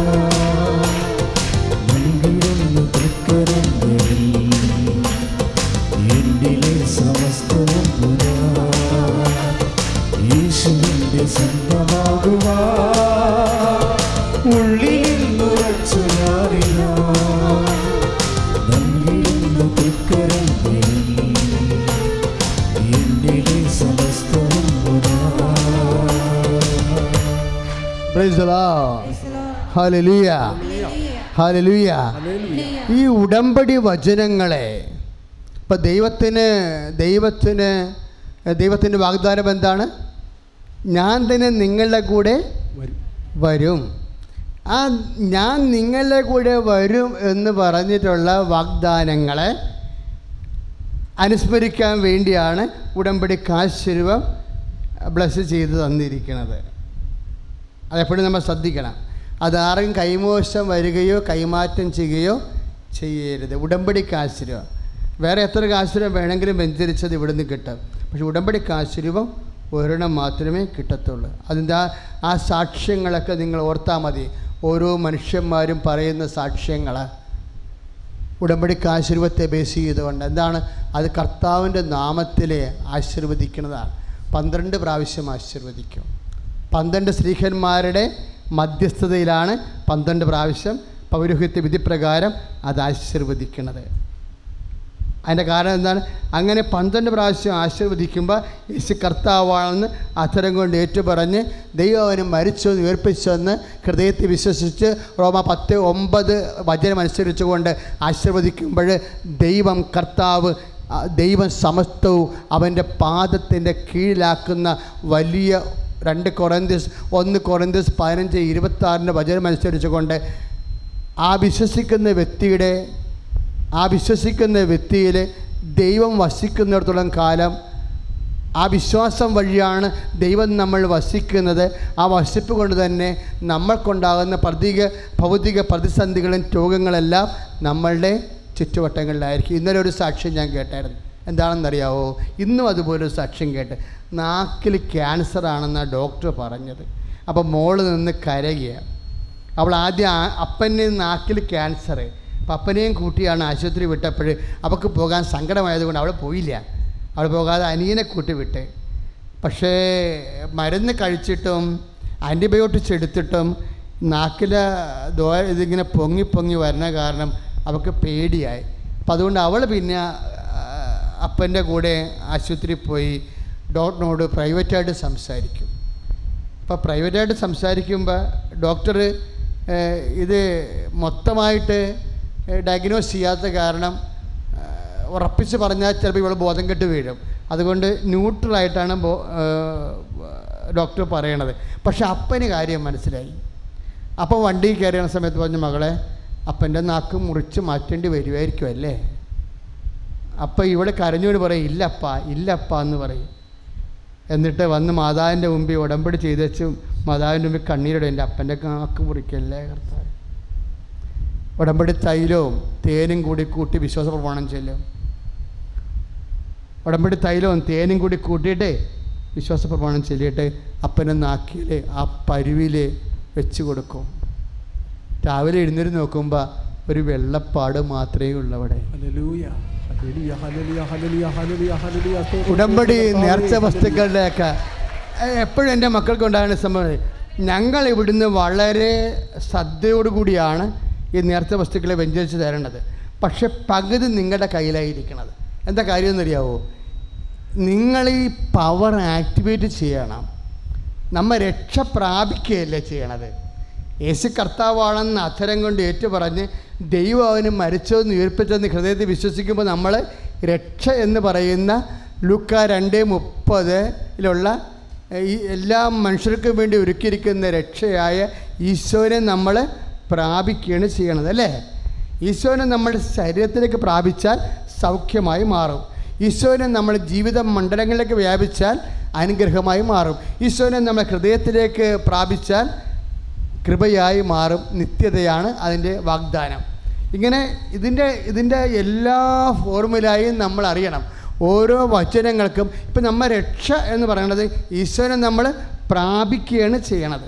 അതാണ് പൗലോസ് 10:9 പറയണത്. യേശു കർത്താവാണെന്ന് അധരം കൊണ്ട് ഏറ്റു പറയണം. അധരം കൊണ്ട് യേശു കർത്താവാണെന്ന് ഏറ്റു പറയുന്ന അനുസരിച്ച് കൊണ്ട് ദൈവം അവനെ മരിച്ചവരെന്ന് ഉയർപ്പിച്ചെന്ന് ഹൃദയത്തിൽ വിശ്വസിക്കണം. അപ്പോഴാണ് രക്ഷ പ്രാപിക്കണത്. അപ്പോഴിങ്ങനെ യേശു കർത്താവാണെന്ന് അധരം കൊണ്ട് ഏറ്റു പറയുമ്പോഴും ദൈവം അവന് മരിച്ചെന്ന് ഉയർപ്പിച്ചെന്ന് ഹൃദയത്തിൽ വിശ്വസിക്കുമ്പോഴുമാണ് നമ്മൾ ഈശോനെ പ്രാപിക്കണത്. ഈശോനെ പ്രാപിച്ച് ശരീരത്തിലേക്കാണ് പ്രാപിക്കണമെന്നുണ്ടെങ്കിൽ അവിടെ എന്നാ സംഭവിക്കണത്? അത് സൗഖ്യമായി മാറും. ഇപ്പോൾ ഒരു മോള് കഴിഞ്ഞ ആഴ്ച സാക്ഷ്യം പറഞ്ഞില്ലേ, അവൾ എത്ര ലിറ്റർ ബ്ലീഡിംഗ് എന്ന് അവൾക്ക് അറിയത്തില്ല. അന്ന് ബ്ലീഡിംഗ് ആണ്, പക്ഷേ എത്ര ലിറ്ററാണെന്ന് അറിയത്തില്ല. അവശയായിപ്പോയി. പുറത്തോട്ട് ഇറങ്ങാനും പറ്റണില്ല. ജീവിതമാണെങ്കിൽ ഒരു ജോലിയുണ്ട്, അത് ഫീൽഡ് വർക്കാണ്. അപ്പോൾ ബ്ലീഡിങ് ഉള്ളവർക്കെന്ന് വെച്ച് കഴിഞ്ഞാൽ ഫീൽഡ് വർക്ക് നടക്കത്തില്ല. അപ്പോൾ ജീവിത വഴിയും മുട്ടി. നോക്കിയപ്പോൾ സ്കാൻ ചെയ്തപ്പോൾ ഒരു വലിയ ശരീരത്തിൻ്റെ ഉള്ളിൽ, യൂട്രസിൻ്റെ ഉള്ളിൽ ഒരു ദശ വളരുകയാണ്. അപ്പോൾ ഇവർക്ക് ഓപ്പറേഷൻ എന്നാ പേടിയാണെന്ന് തോന്നണം. അതുകൊണ്ട് ഇവൾ ഹോമിയോയിൽ പോകാൻ പറഞ്ഞു. അപ്പോൾ ഹോമിയോ ഡോക്ടർ പറഞ്ഞ് ഇത് 1 കൊല്ലം മരുന്ന് കഴിക്കുമ്പോൾ ഇത് ചുങ്ങിപ്പോകുമായിരിക്കുമെന്ന് പറഞ്ഞു. അപ്പോൾ 1 കൊല്ലം മരുന്ന് കഴിക്കണവരെ ബ്ലീഡിങ് ഇങ്ങനെ നടന്നുകൊണ്ടിരിക്കുകയാണ്. ബാത്റൂമിലൊക്കെ പോയാൽ ബേസത്തിൻ്റെ അകത്ത് വെള്ളം പോണ പോലെയാണ് ബ്ലഡ് പോണത്. അത്ര അവൾ പറഞ്ഞ് ഞാനിങ്ങനെ തുറന്ന് പറയുകയാണ്, കാരണം ഞാൻ അത്രയും അനുഭവിച്ചതാണെന്ന് പറയുകയാണ്. അത് അവസാനം എന്നാ ചെയ്യണത്? ഇവിടെ അവൾ വന്നിട്ട് ചെയ്തതെന്ന് പറയണത്, ഉടമ്പടി എടുത്തതിന് ശേഷം, ശരിക്കും പറഞ്ഞാൽ അവൾ ഉടമ്പടി എടുത്തില്ല. ഉടമ്പടി നിഷേധം പറഞ്ഞൊരു മോൾ ഇവിടെ ഇരിപ്പുണ്ടായിരുന്നു. അവൾ ഉടമ്പടി എടുത്തിട്ട് ഈ ഇവർ കൂട്ടുകാരത്തിയോ ബന്ധുവോ ആണ്, ഇവരുടെ ജീവിതം ഇങ്ങനെ തകരണ കണ്ടിട്ട് അവൾക്ക് ഇവിടെ ഒന്നും ഉടമ്പടിയോ ബസ്സിൽ യാത്ര ചെയ്യാനോ ഒന്നും പറ്റത്തില്ല. അത്ര ബ്ലീഡിങ്ങാണ്. അത് കാരണം ഇവിടെ എന്നാ ചെയ്ത്, ഉടമ്പടി തൈലം കൊണ്ടുപോയി അടിവയറ്റിൽ ഒരു കുരിശിട്ട്, നിഷ എന്ന് പറയുന്ന ഇവിടുത്തെ ഒരു പ്രവർത്തകയാണ്. എന്നാ സംഭവിക്കണം? ഒരു 5 മിനിറ്റ് കഴിഞ്ഞപ്പോൾ യൂട്രസിൽ നിന്ന് ഒരു സംഭവം ഇറങ്ങി താഴേക്ക് വന്നു. അവൾ നോക്കിയപ്പോൾ ഏതാണ്ട് ഒരു 7-8 സെൻറ്റിമീറ്റർ ഉണ്ട്. ഒരു 100 ഗ്രാമത്തോളം ഉണ്ട്. ഒരു മാംസപിണ്ടാണ് ഇറങ്ങി വന്നത്. ഹസ്ബൻഡിനെ വിളിച്ച് കാണിച്ചു. അപ്പോൾ കുറച്ച് ആശ്വാസമായി. പിന്നെ എന്ത് ചെയ്ത്, നിഷ പിറ്റേ ദിവസം പോയിട്ട് വ്യഞ്ചരിച്ചൊരു കാശുരൂപം അവൾക്ക് കൊടുത്ത്. അവൾ പറയണത്, ഞാനത് ഭക്തിയോടുകൂടി, തലേ ദിവസത്തെ എക്സ്പീരിയൻസ് ഉണ്ടായത് കാരണം ഭക്തിയോടുകൂടി ഞാനത് നെഞ്ചത്ത് വെച്ച് കഴുത്തെ കെട്ടി വെച്ചെന്നു. അപ്പോഴും ബാത്റൂമിൽ പോകാൻ തോന്നി. അപ്പോഴുണ്ട് ബാത്റൂമിൽ ചെന്നപ്പോഴുണ്ട് വേറെ ഒരു കഷ്ണം ഇറങ്ങിപ്പോയെന്ന്. ഇതെല്ലാം നടക്കുന്നത് അപ്പോൾ ഒരു 6 മാസം ബ്ലീഡിങ് ആയിട്ടുള്ള സഹോദരിയാണ്. ഓരോരുത്തർ എത്താതെ എന്ത് ചെയ്യണമെന്ന് അറിയാൻ പാടില്ലാതെ ഇരിക്കുമ്പോഴാണ് ഈ ഒരു സംഭവം നടക്കുന്നത്. അതായത് നമ്മൾക്ക് വിശ്വാസമുണ്ടെങ്കിൽ നമ്മളുടെ വിശ്വാസത്തെ ദൈവം മാനിക്കും. ഇപ്പം അത് അനുഭവിക്കേണ്ട രോഗിക്ക് വിശ്വാസം ഉണ്ടായാലും ഇല്ലെങ്കിലും നമ്മൾക്ക് വിശ്വാസം ഉണ്ടെങ്കിൽ നമ്മളുടെ വിശ്വാസത്തിൽ, അതുകൊണ്ട് ഈശോ പറയും 9:2 തളവാരോഗീനെ കട്ടിലോടുകൂടി താഴേക്ക് കെട്ടിയിറക്കുമ്പോൾ കർത്താവ് മേലോട്ട് നോക്കിയിട്ട് പറയും, ആ കെട്ടിയിറക്കുന്നവരുടെ വിശ്വാസം കണ്ട് അവൻ തളവാരോഗിയോട് പറഞ്ഞു, നിൻ്റെ പാപങ്ങൾ ക്ഷമിക്കപ്പെട്ടിരിക്കുന്നു, എഴുന്നേറ്റ് നടക്കാൻ പറഞ്ഞു. അപ്പോൾ ആരുടെ വിശ്വാസമാണ് കണ്ടത്? കെട്ടിയിറക്കുന്നവരുടെ വിശ്വാസമാണ് കണ്ടത്. ഉടമ്പടി ചെയ്ത വ്യക്തികൾക്ക് നേരിട്ട് ചെയ്യാൻ പറ്റും, കൊടുത്തു വിടാതിരുന്നാൽ മതി. നേർച്ച വസ്തുക്കൾ ഉടമ്പടി ചെയ്ത വ്യക്തികൾക്ക് നേരിട്ട് പോയി ചെയ്യാം, അല്ലാതെ ആടത്തും കൊടുത്തു വിടരുത്. അത് മണ്ടത്തരമാണ്. കാര്യം നമ്മളുടെ വിശ്വാസത്തിലാണ് പിന്നെ ദൈവം മാനിക്കത്തുള്ളൂ. അതുകൊണ്ട് ആ നേർച്ച വസ്തുക്കൾ ഉപയോഗിക്കുമ്പോൾ ആ നേർച്ച വസ്തുക്കൾ എന്തുമാത്രം ആഴമായിട്ട് നമ്മൾ വിശുദ്ധ വചനങ്ങളെ വിശ്വസിക്കാൻ നമ്മളെല്ലാ ദിവസവും ഉണ്ടല്ലോ, ഈ വിശ്വാസം എപ്പോഴും മെയിൻറ്റെയിൻ ചെയ്യണം. ഇപ്പം ഞങ്ങൾ നിങ്ങൾക്ക് പ്രേക്ഷിത പ്രവർത്തനം തരണില്ലേ? പ്രേക്ഷിത പ്രവർത്തനം എന്താണ്?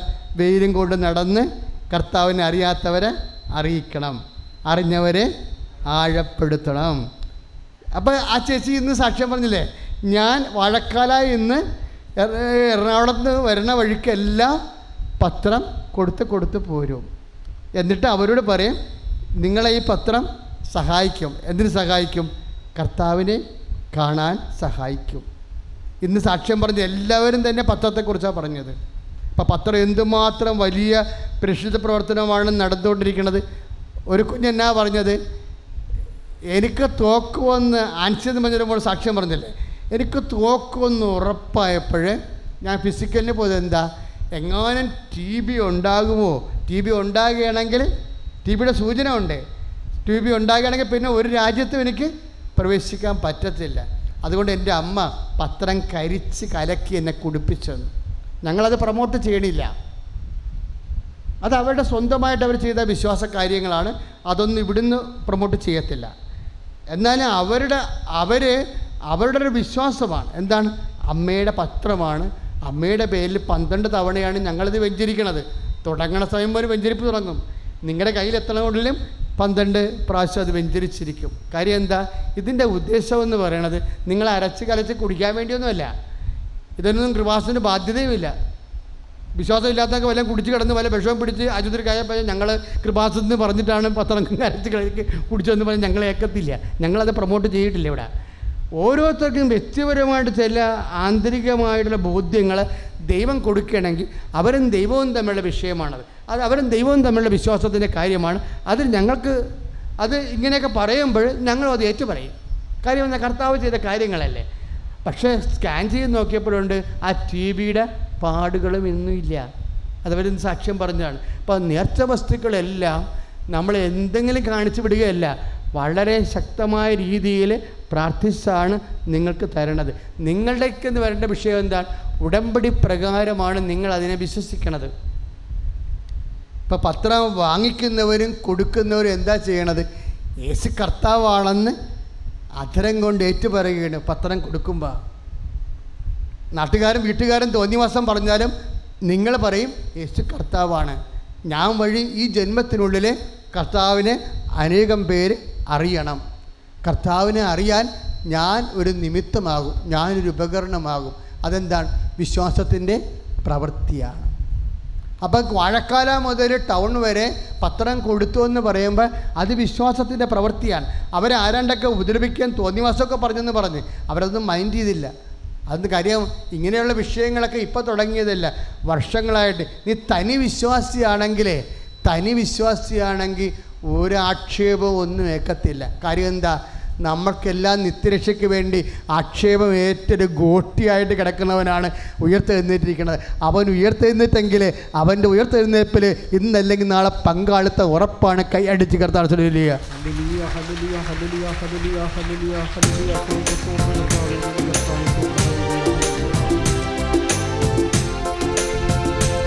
യേശു കർത്താവാണെന്ന്, യേശു ദൈവമാണെന്ന് ഞാൻ വിശ്വസിക്കുന്നു, ഞാൻ പ്രഖ്യാപിക്കുന്നു. യേശു കർത്താവാണെന്ന്, യേശു ദൈവമാണെന്ന് ഞാൻ വിശ്വസിക്കുന്നു, ഞാൻ പ്രഖ്യാപിക്കുന്നു. യേശുവേ രക്ഷക കർത്താവേ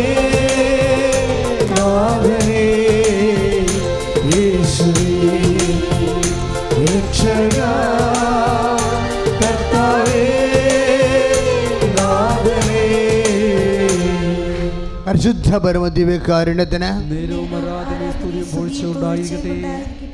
നമ്മൾ ഉടമ്പടിയുടെ നേർച്ച വസ്തുക്കളുടെ പവർ ആക്ടിവേഷനെ കുറിച്ചാണ് ഇത്രയും നേരം നമ്മൾ ധ്യാനിച്ചുകൊണ്ടിരുന്നത്. പക്ഷെ ഉടമ്പടി മർമ്മം എന്താണെന്ന് എൻ്റെ മക്കൾ ഉടമ്പടി ചെയ്യാത്തവരും പ്രത്യേകം കേൾക്കണം. എന്തുകൊണ്ടാണ് ഇത്രയും വലിയ സംഭവങ്ങൾ? ഇപ്പം ഞാനൊരു അച്ഛനുമായിട്ട് എൻ്റെ മുറി സംസാരിക്കുകയായിരുന്നു. അപ്പോൾ അദ്ദേഹത്തോട് ഞാൻ ഉടമ്പടിയുടെ കാര്യങ്ങൾ സംസാരിക്കുന്ന മുമ്പ് ഞാൻ പറഞ്ഞു, വെച്ചാൽ ഞാൻ 87 തുടങ്ങിയ ശുശ്രൂഷയാണ്. 100 ജപമാലയൊക്കെ വെച്ച് ഇങ്ങനെ തീർത്ഥാടനത്തിന് പോകുമ്പോൾ ചെല്ലുമ്പോഴും വഴിയാത്രയിൽ ചെല്ലുമ്പോഴും ദൈവം ഇങ്ങനെ ഓരോ കാലങ്ങളും കൃപാസനം ശുശ്രൂഷകളെ ഇങ്ങനെ അപ്ഗ്രേഡ് ചെയ്ത് തരും. അങ്ങനെയാണ് നമുക്ക് അഖണ്ഡ ജമാലയൊക്കെ കിട്ടിയത്, അങ്ങനെയാണ് മരിയൻ കൃപാഭിഷേക ദേനം കിട്ടിയത്. അങ്ങനെയാണ് അതിൻ്റെ അവസാനമാണ് ഇപ്പോൾ ഉടമ്പടി പ്രാർത്ഥന കിട്ടിയിരിക്കുന്നത്. അപ്പോൾ ഉടമ്പടി പ്രാർത്ഥനയുടെ പ്രത്യേകത എന്ന് പറഞ്ഞാൽ എന്താ? ഉടമ്പടി പ്രാർത്ഥന വാഗ്ദാന പേടകത്തെ അടിസ്ഥാനപ്പെടുത്തിയ പ്രാർത്ഥനയാണ്. വാഗ്ദാന പേടകത്തിലുള്ളത് എന്താ? മോസസിൻ്റെ 10 കൽപ്പന വചനം. രണ്ടാമത്തെ എന്താണ്? അഹറോൻ്റെ ഉണങ്ങിയ വടി പൂത്തതിൻ്റെ അടയാളം. മൂന്നാമത്തത് എന്താണ്? ആകാശത്തിലെ അപ്പം. ജനങ്ങൾക്ക് വിശക്കണമെന്ന് പറഞ്ഞപ്പോൾ മോസസ് പറഞ്ഞു, നിങ്ങൾ അറിയാത്ത ഭക്ഷണം ആകാശത്തുനിന്ന് കർത്താവ് തരും.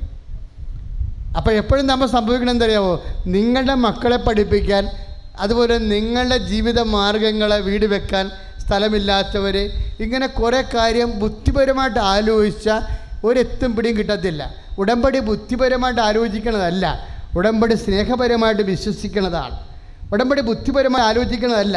നിങ്ങൾ ബുദ്ധിപരമായിട്ട് ആലോചിക്കരുതെന്നാണ് അച്ഛൻ്റെ അഭിപ്രായം. കാര്യം എന്താണ്? ബുദ്ധിപരമായിട്ട് ആലോചിക്കാൻ വേണ്ടി നമ്മൾ ഒരു ഓൾജിബ്ര ഇക്വേഷനുമായിട്ടല്ല ബന്ധപ്പെടുന്നത്. നമ്മൾ ബന്ധപ്പെടുന്നത് നമുക്ക് വേണ്ടി മരിച്ച് ഉയർത്തെഴുന്നേറ്റ സ്നേഹത്തിൻ്റെ സാന്നിധ്യമായ ദൈവവുമായിട്ടാണ്. കൈ അടിച്ചു കർത്താൻ.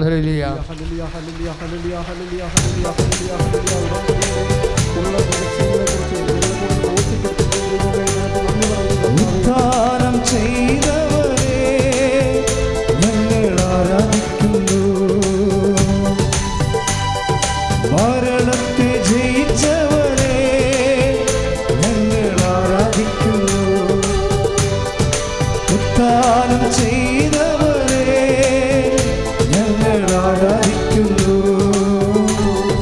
മരണത്തെ ജയിച്ചവരെ ഞങ്ങൾ ആരാധിക്കുന്നു. ഈ പരിശുദ്ധാത്മാവിൻ്റെ ആവാസനം എപ്പോഴുണ്ടാകുന്നു, എന്തിനുണ്ടാകുന്നു എന്നുള്ളതിനാണ് ഉടമ്പടി ഫോർമുല മറുപടി നൽകുന്നത്.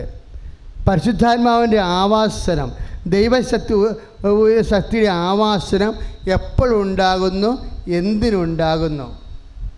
നമുക്ക് പറ്റാത്ത പണി, നമുക്ക് ചെയ്യാനാവാത്ത കാര്യങ്ങൾ, വൈദ്യശാസ്ത്രത്തിന് സുഖപ്പെടുത്താൻ പറ്റാത്ത രോഗങ്ങൾ, നമ്മുടെ ജന്മത്തിൽ നമുക്ക് പരിഹരിക്കാൻ പറ്റാത്ത സാമ്പത്തിക കടങ്ങൾ, ഇങ്ങനെ പല പല കാര്യങ്ങളും നമുക്ക് ചെയ്യാൻ പറ്റാത്തതുകൊണ്ട് നിങ്ങൾക്ക് തോന്നുന്നുണ്ടോ എല്ലാം നമുക്ക് ചെയ്യാൻ പറ്റുമെന്ന്? നിങ്ങൾക്ക് തോന്നുന്നുണ്ടോ നിങ്ങളിന്ന് അനുഭവിക്കുന്ന എല്ലാ പ്രശ്നങ്ങൾക്കും നിങ്ങൾക്ക് നിങ്ങളുടെ ജന്മത്തിൽ നിങ്ങളുടെ കഴിവ് കൊണ്ട് പരിഹരിക്കാൻ പറ്റുമെന്ന്? ഇല്ല എന്ന് നമ്മൾക്ക് അറിയണ മുമ്പ് ദൈവത്തിന് അറിയാമായിരുന്നു. നിൻ്റെ കടങ്ങളൊന്നും നിന്നെക്കൊണ്ട് പരിഹരിക്കാൻ പറ്റത്തില്ലെന്ന്. നീ ഇന്ന് അനുഭവിക്കുന്ന പ്രശ്നങ്ങൾ, നിൻ്റെ മക്കളുടെ കള്ളത്തരവോ അവിടെ ലഹരി പദാർത്ഥങ്ങളുടെ ഉപയോഗമോ, അല്ലെങ്കിൽ നിൻ്റെ തന്നെ ലഹരി പദാർത്ഥങ്ങളുടെ ഉപയോഗമോ, സാമ്പത്തിക ബാധ്യതകളോ, കടങ്ങളോ, കള്ളക്കേസുകളോ, നല്ല കേസുകളോ, എന്ത് കേസുകളോ, പാകുടമ്പടിയോ, ഇങ്ങനെ നാനാവിധത്തിലുള്ള പ്രശ്നങ്ങൾ നിന്നെക്കൊണ്ട് പരിഹരിക്കാൻ പറ്റത്തില്ലെന്ന് നിനക്ക് മുമ്പേ അറിയാവുന്ന ആരാണ്? നിൻ്റെ ദൈവത്തിനാണ്. ഇല്ലേ? മനുഷ്യൻ്റെ ജീവിതത്തിൽ അവന് പരിഹരിക്കാൻ പറ്റാത്ത പ്രശ്നങ്ങളുണ്ട്. എനിക്ക് തോന്നുന്നത് ഒരു 70% പ്രശ്നങ്ങളും നമുക്ക് പരിഹരിക്കാൻ പറ്റാത്തതാണ്. നമ്മുടെ ജീവിതത്തിലുള്ള 70% പ്രശ്നങ്ങളും നമുക്ക് പരിഹരിക്കാൻ പറ്റാത്തതാണ്. ആ പരിഹരിക്കാൻ പറ്റാത്ത പ്രശ്നങ്ങൾ വരുമ്പോൾ നമ്മൾ എങ്ങനെ സംഭവിക്കും, എന്ത് ചെയ്യുമെന്നൊക്കെ ഓർത്ത് വിഷമിച്ച് നമ്മൾ ഗ്യാസിന് അൾസർ പിടിക്കേണ്ട ഒരു കഥയുമില്ല. എന്താ കാര്യം? അതിനാണ് ഈ വാഗ്ദാന പേടകം തന്നിരിക്കുന്നത്. മോസസ് ചോദിച്ചതാണ്, ഈ ജനങ്ങളെ കൊണ്ട് പറ്റുമോ ജെറീക്കോ കോട്ട പിടിക്കാൻ? ഈ ജനങ്ങളെ കൊണ്ട് പറ്റുമോ ജോർദാൻ വറ്റിക്കാൻ? പറ്റത്തില്ല എന്ന് ദൈവത്തിനറിയാകൊണ്ട് ദൈവം പറഞ്ഞു, നിങ്ങൾ ചെയ്യണ്ട, ഞാൻ ചെയ്യും, ഞാൻ നിങ്ങളുടെ കൂടെ വരും. നിങ്ങളെന്ത് ചെയ്യണം? നിങ്ങൾ എൻ്റെ കൽപ്പനകൾ പാലിക്കണം. എൻ്റെ മുമ്പാകെ നടന്ന് വിശുദ്ധി വ്യാപരിക്കാൻ വേണ്ടി 17:1 അനുസരിച്ചുകൊണ്ട് എബ്രാഹത്തിന് ഉടമ്പടി ചെയ്തപ്പോൾ, സന്താനവും സ്ഥലവും കൊടുത്തപ്പോൾ ദൈവം പറഞ്ഞത് നീ എൻ്റെ മുമ്പാകെ നടക്കുക, വിശുദ്ധി പാലിക്കാനാണ് പറഞ്ഞത്. പക്ഷേ മോസസിനോട് പറഞ്ഞപ്പോഴെന്താ? നീ എൻ്റെ മുമ്പാകെ നടന്നാൽ പോരാ, നിൻ്റെ ജനതയെല്ലാം എൻ്റെ മുമ്പാകെ നടക്കണം. അവർ വ്യഭിചരിക്കരുത്, കക്കരുത്, മോഷ്ടിക്കരുത്, മാതാപിതാക്കന്മാരെ ബഹുമാനിക്കണം. 10 കൽപ്പനകൾ കൊടുത്തു.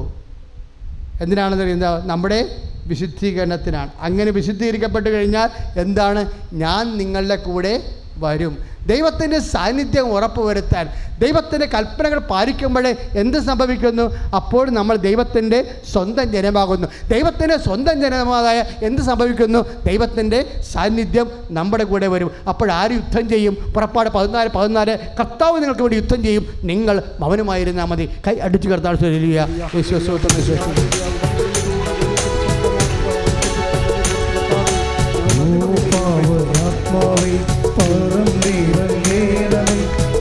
വിശുദ്ധി എൻ്റെ ഹൃത്തിറക്കണേ.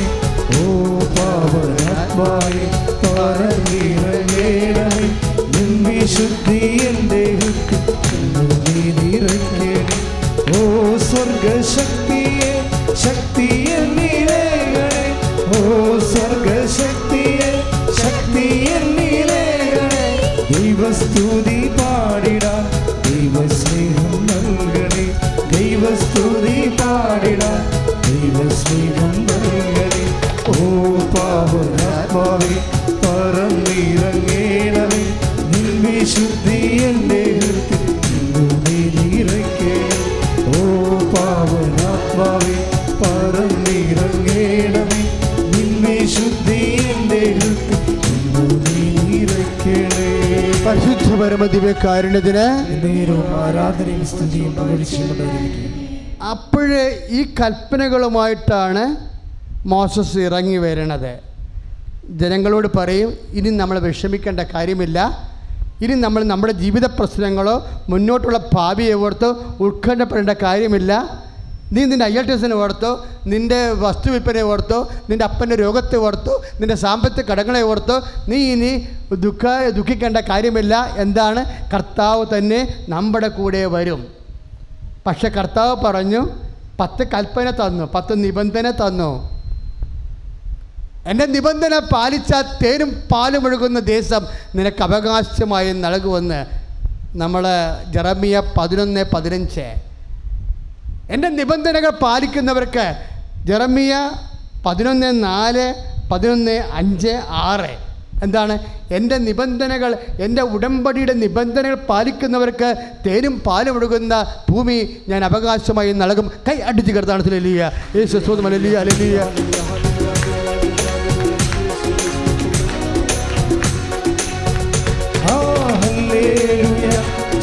ഹല്ലേലൂയ. യേശു കർത്താവ് ജീവിക്കുന്നു.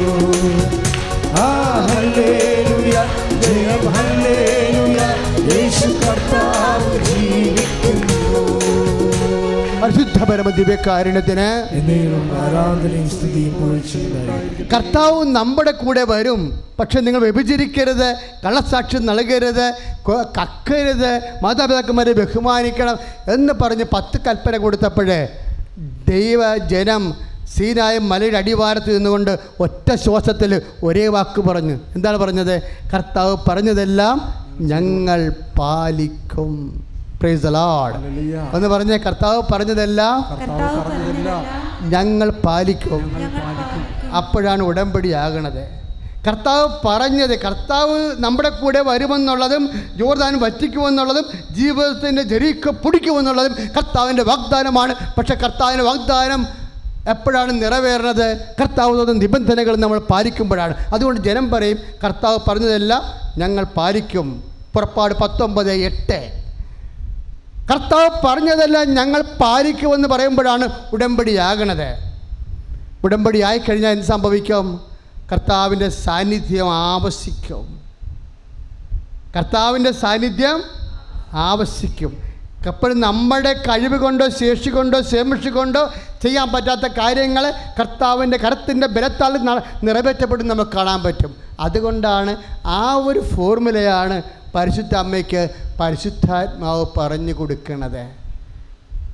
യോഹന്നാൻ്റെ സുവിശേഷത്തിലും ലൂക്കാൻ്റെ സുവിശേഷത്തിലും ഒരേ ചോദ്യമുണ്ട്, ഇതെങ്ങനെ സംഭവിക്കുമെന്ന്. ലൂക്ക 1:38 ഇതെങ്ങനെ സംഭവിക്കും, ഞാൻ പുരുഷനെ അറിയുന്നില്ലല്ലോ. അപ്പോൾ എന്താ പറയണത്? പരിശുദ്ധാത്മാവ് നിൻ്റെ മേൽ വരും, അത്യുന്നതൻ്റെ ശക്തി ഏത് പറഞ്ഞേ, അത്യുന്നതൻ്റെ ശക്തി നിന്നിൽ ആവശ്യിക്കും. അപ്പോൾ എങ്ങനെ സംഭവിക്കുമെന്ന് മനുഷ്യൻ ചോദിക്കുമ്പോൾ എൻ്റെ ജീവിതത്തിലുള്ള ഞാൻ അനേക കഷ്ടപ്പാടുകൾ എങ്ങനെ പാകോടമ്പടി നടക്കും, എങ്ങനെ വഴി കിട്ടും, എങ്ങനെ ജോലി കിട്ടും എന്നൊക്കെ ചോദിക്കുമ്പോൾ ദൈവം നൽകുന്ന ഒറ്റ ഉത്തരമുണ്ട്. എന്താണ്? അത്യുന്നതിൻ്റെ ശക്തി നിൻ്റെ മേൽ ആവശ്യിക്കുമെന്ന്. അത്യുന്നത ശക്തി ആരിലാണ് ആവശ്യിക്കുന്നത്? ഉടമ്പടി പാലിക്കുമ്പോൾ, നമ്മൾ വാഗ്ദാന പേടകമാകുമ്പോഴേ. ഉടമ്പടി മാതാവിനെ വാഗ്ദാന പേടമാക്കുകയല്ല, മാതാവിനെ വാഗ്ദാന പേടകമാക്കിയ ദൈവികമായ സൂത്രവാക്യം ഉപയോഗിച്ചുകൊണ്ട് നമ്മൾ വാഗ്ദാന പേടകമാകുമ്പോഴാണ് നമ്മിലേക്ക് ദൈവത്തിൻ്റെ ശക്തി ആവശ്യിക്കുന്നത്. പുറപ്പാട് 40-35 അത്യുന്നതൻ്റെ ശക്തി വാഗ്ദാന പേടകത്തിൻ്റെ മേൽ ആവശ്യിച്ചു. കൈ അടിച്ചു കിടത്താൻ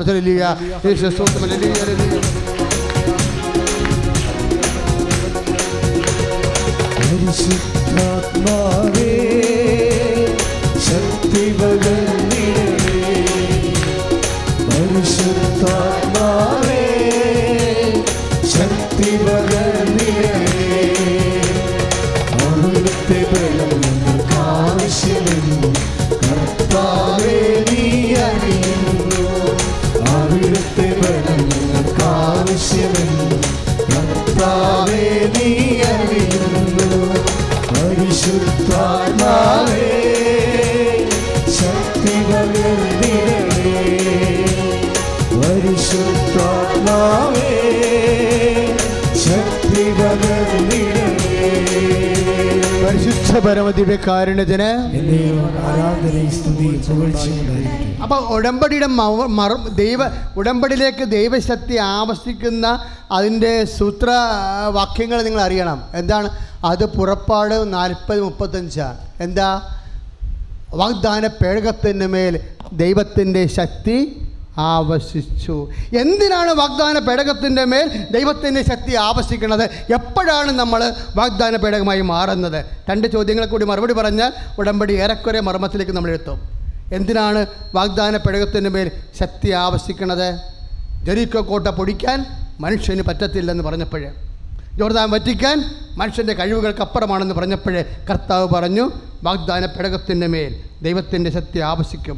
നിങ്ങളായിരിക്കത്തില്ല, ഞാനായിരിക്കും നിങ്ങളുടെ കൂടെ സഞ്ചരിക്കുക. അമ്മയും അതാണല്ലോ ചോദിച്ചത്, ഇതെങ്ങനെ സംഭവിക്കും, ഞാൻ പുരുഷനെ അറിയുന്നില്ലല്ലോ. അപ്പോഴെന്താ പറഞ്ഞത്? നീ വാഗ്ദാന പേടകമാകുക. നീയാകുന്ന വാഗ്ദാന പേടകത്തിൻ്റെ മേൽ അത്യുന്നതൻ്റെ ശക്തി ആവശ്യിക്കും. ലൂക്ക 1:35 വാഗ്ദാന പേടകത്തിൻ്റെ മേൽ അത്യുന്നതൻ്റെ ശക്തി ആവശ്യിക്കും. അമ്മ അതോടുകൂടി വാഗ്ദാന പേടകമാകുകയാണ്. അമ്മ വാഗ്ദാന പേടകമാണെന്ന് ലൂക്ക മാത്രമല്ല പറഞ്ഞത്, ഈശോ ആണയിട്ട് അടിവരയിട്ട് 2 പ്രാവശ്യം പറഞ്ഞിട്ടുണ്ട്. ആരാണ് എൻ്റെ അമ്മ? ദൈവവചനം കേൾക്കുകയും അതനുസരിച്ച് ജീവിക്കുകയും ചെയ്യുന്നയാളാണ് എൻ്റെ അമ്മയെന്ന് ലൂക്ക 8:21-11:27 എന്താ പറഞ്ഞത്? അമ്മ എങ്ങനെയാണ് വാഗ്ദാന പേടകമായെന്ന്. അത്യുന്ന ശക്തി ആവശ്യിക്കുന്ന. ഇപ്പോൾ യോഹന്നാൻ്റെ സുവിശേഷത്തിൽ നമ്മൾ വീണ്ടും നിക്കോദേമോസ് ഈശോനോട് ചോദിക്കും, ഈശോ ഇതെങ്ങനെ സംഭവിക്കും? പ്രായമായി എനിക്ക് വീണ്ടും അമ്മയുടെ ഉദരത്തിൽ പ്രവേശിച്ച് വീണ്ടും ജനിക്കാൻ പറ്റുമോ? അപ്പോൾ കർത്താവ് ചോദിക്കും, നീ ഇസ്രായേലിലെ ഗുരുവല്ലേ? ആത്മാവിലും ജനിക്കുന്ന ആത്മാവല്ലേ? ജലത്തിലും ജനിക്കുന്ന ജലമല്ലേ? ഞാൻ നിങ്ങൾ പറഞ്ഞ വചനങ്ങൾ ആത്മാവും ജീവനുമാണ്. വീണ്ടും ജനിക്കുന്നില്ലെങ്കിൽ ഇന്ന് ഞാൻ നിങ്ങൾ പറഞ്ഞത് ആത്മാവ് ജയിക്കുന്നതാണ്. കൈ അടിച്ചു കർത്താണ്.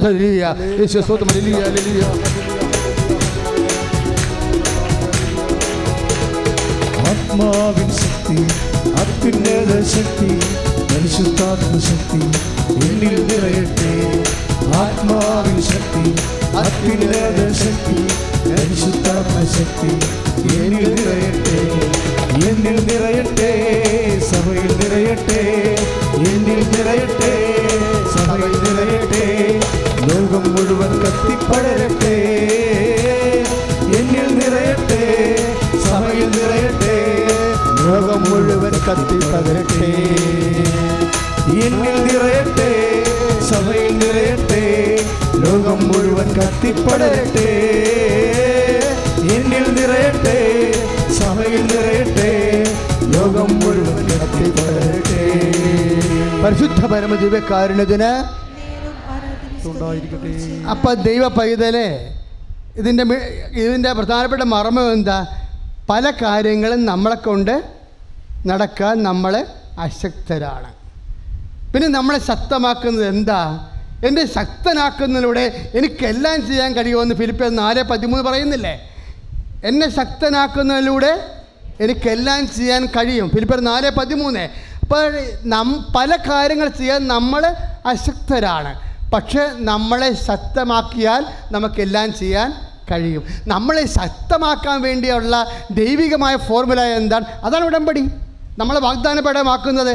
അതുകൊണ്ടാണ് ഈശോ അപ്പോസ്തലന്മാരെ നിർത്തിക്കൊണ്ട് പറഞ്ഞത്, എൻ്റെ അമ്മ മാത്രമല്ല വാഗ്ദാന പേടകം, ഈ ഇരിക്കണ എല്ലാം വാഗ്ദാന പേടകങ്ങളാണ്. എൻ്റെ ശിഷ്യന്മാർ വാഗ്ദാന പേടകമാണ്, എൻ്റെ ശിഷ്യകൾ വാഗ്ദാന പേടകമാണ്. ആര് ദൈവത്തിൻ്റെ വചനം കേട്ട് അതൊരു ജീവിച്ച ദയിരിക്കണം എൻ്റെ അമ്മ, ദയിരിക്കണം എൻ്റെ സഹോദരന്മാർ, ഇവരെല്ലാം വാഗ്ദാന പേടകമാണ്. കാര്യം എന്താണ്? അവരെല്ലാം കർത്താവിൻ്റെ വചനം പാലിച്ചുകൊണ്ട് ദൈവത്തിൻ്റെ വാഗ്ദാന പേടകമായി ജീവിക്കുന്നവരാണ്.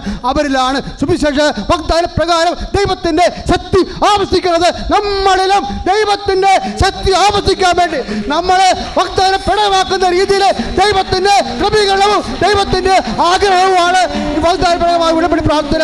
കർത്താവായ ഈശോയെ, അങ്ങനെ മക്കളെ വാഗ്ദാനപരമായിക്കൊണ്ട് നിന്റെ വചനങ്ങൾ പാലിച്ച് നിന്റെ വചനം ജീവിച്ചുകൊണ്ട് വാഗ്ദാനപരമായി ദൈവത്തിൻ്റെ കൃപയാൽ നിറയാൻ അഭിഷേകം ചെയ്യണമേ. ഹല്ലേലൂയ.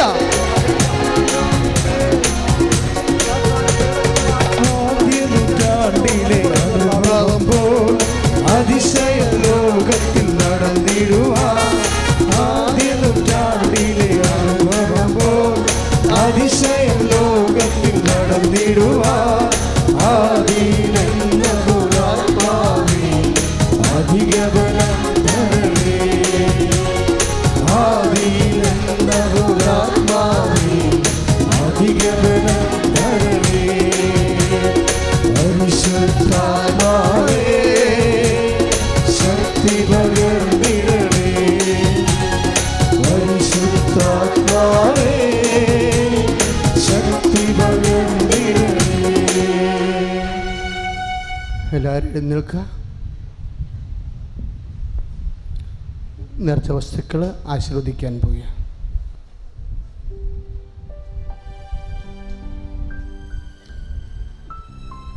സന്തോഷത്തോടെ എഴുന്നേൽക്കുക.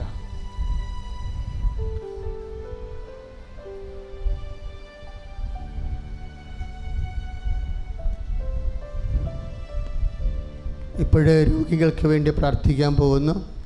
അച്ഛൻ പറയുമ്പോൾ ശ്രദ്ധിക്കുക. നമ്മൾ കൊടിയ അഭിഷേകത്തിൽ നിന്ന് നിങ്ങൾ വാഗ്ദാന പേടകമായി, നിങ്ങളുടെ വാഗ്ദാന പേടകത്തിന് മേൽ കർത്താവിൻ്റെ ശക്തി, അത്യുന്നതിൻ്റെ ശക്തി ആവശ്യിക്കുന്ന സമയമാണ്. നിങ്ങളിപ്പോൾ ചെയ്യേണ്ട കാര്യങ്ങൾ അച്ഛൻ പറഞ്ഞു തരാം.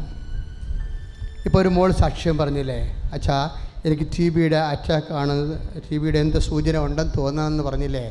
അപ്പോൾ ഞാൻ പറഞ്ഞു, മോളെ ഒരു കുഴപ്പം ഉണ്ടാകത്തില്ലെന്ന് പറഞ്ഞുകൊണ്ട് അവളുടെ മുതുകത്ത് തൊട്ടില്ലേ. കൈവെപ്പെന്ന് പറയണത് ഇപ്പോഴെ തുടങ്ങിയതല്ല, കർത്താവിൻ്റെ അനുഗ്രഹം കൈമാറാൻ വേണ്ടിയുള്ള ഭൗതികമായ മാധ്യമമാണ് കൈവെപ്പ്. അത് കർത്താവിൽ വിശ്വസിച്ചുകൊണ്ട് നീ ഇപ്പോൾ കൈവെക്കണം. അത് മർക്കോസിൻ്റെ 16-17 അനുസരിച്ച് കൊണ്ട് വിശ്വസിക്കുന്നതിൻ്റെ കൂടെ ഈ അടയാളം ഉണ്ടായിരിക്കും. അതുകൊണ്ട് നീ കൈവെക്കേണ്ട എവിടെയാണെന്ന് അറിയാവോ? നിനക്ക് ഉദരരോഗം ഉണ്ടെങ്കിൽ നീ ഉദരത്തിൽ കൈവെക്കണം. ഏതാണ് നിന്നെ ഏറ്റവും കൂടുതൽ വേദനിപ്പിക്കുന്ന രോഗം, അവിടെ കൈവെക്കണം. നിനക്ക് ബ്രസ്റ്റ് ക്യാൻസർ ഉണ്ടെങ്കിൽ നീ ഇപ്പോൾ ബ്രസ്റ്റ് ബ്രസ്റ്റേ കൈവെക്കണം. നിനക്ക് നടുവേദനയാണെങ്കിൽ നീ നടുവിനെ കൈവെക്കണം. നിങ്ങൾക്കറിയാമല്ലോ, സാക്ഷ്യം നോക്കിയാൽ മനസ്സിലാകും, ശരീരത്തിൻ്റെ ഈ എല്ലാ രോഗങ്ങളെയും കൃപാസനത്തിൻ്റെ മണ്ണിലമ്മ സുഖപ്പെടുത്തും. അത് നമ്മൾ കേട്ടുകേൾവി പോലും ഇല്ലാത്തൊരു കാര്യം ഞാൻ നിങ്ങൾക്ക് വേണ്ടി ചെയ്യുമെന്ന് പറഞ്ഞിട്ടില്ലേ. പല രോഗങ്ങളും നമ്മൾക്ക് കേട്ടുകേൾവി ഇല്ലാത്ത രോഗങ്ങളാണ്. അപ്പം അതുകൊണ്ട് എൻ്റെ മക്കൾ, എവിടെയാണ് രോഗം, തൈറോയ്ഡ് ആണെങ്കിൽ നിങ്ങൾ തൊണ്ടയ്ക്ക് കൈ വെക്കണം. രണ്ട് കൈ ഉണ്ടല്ല, 2 രോഗത്തിന് വെക്കാനുള്ള കൈ നമ്മുടെ കയ്യിലുണ്ട്. അപ്പോൾ ഏറ്റവും പ്രധാനപ്പെട്ട 2 കാര്യങ്ങൾ മക്കൾ ശ്രദ്ധിക്കുക. തലയ്ക്ക് ഭാരം, പ്രഷർ രോഗക്കാരാണെങ്കിൽ നെഞ്ചത്ത് കൈ വെക്കുക. ഹൃദയരോഗങ്ങളുള്ളവരും നെഞ്ചത്തിന് കരൾ രോഗമുള്ളവരും ചെറുക്ക് ഫാറ്റി ലിവറൊക്കെ ഉണ്ടാകും. അപ്പോൾ അവർ നെഞ്ചിൻ്റെ കൂമ്പിൽ കൈവച്ചാൽ മതി. അവർക്ക് തന്നെ പ്രഷർ ഉണ്ടെങ്കിലും അവിടെ തന്നെ കൈവച്ചാൽ മതി.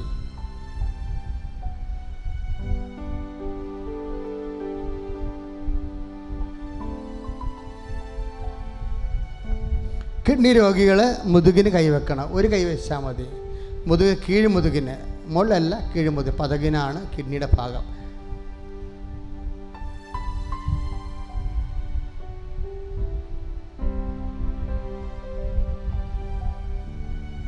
മക്കളില്ലാത്തവരും ബ്ലീഡിങ്ങുകാരും പീരീഡ്സ് കറക്റ്റല്ലാത്തവരും അണ്ടം ഉൽപ്പാദിപ്പിക്കപ്പെടാത്തവരൊക്കെ അടിവയറ്റിൽ കൈവെക്കുക. ഊടിൻ്റെ അപ്പുറത്തും ഇപ്പുറത്തും കൈവെക്കാം. താഴെ മാറ്റി മുകളിൽ വെക്കരുത്.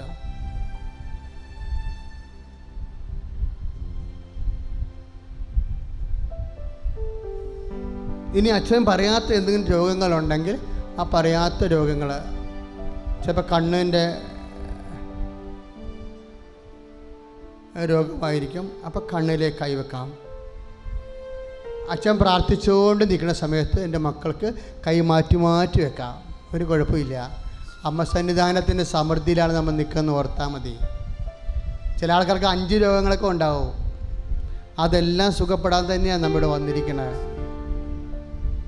അച്ഛനിങ്ങനെ പ്രാർത്ഥിച്ചുകൊണ്ടിരിക്കുന്ന സമയത്ത് എൻ്റെ മക്കൾ കൈ മാറ്റി മാറ്റി വെച്ചേക്കണം. കർത്താവ് നിങ്ങളെ സുഖപ്പെടുത്തും. നിങ്ങൾ യേശുവിനെ ശ്രദ്ധിക്കുക.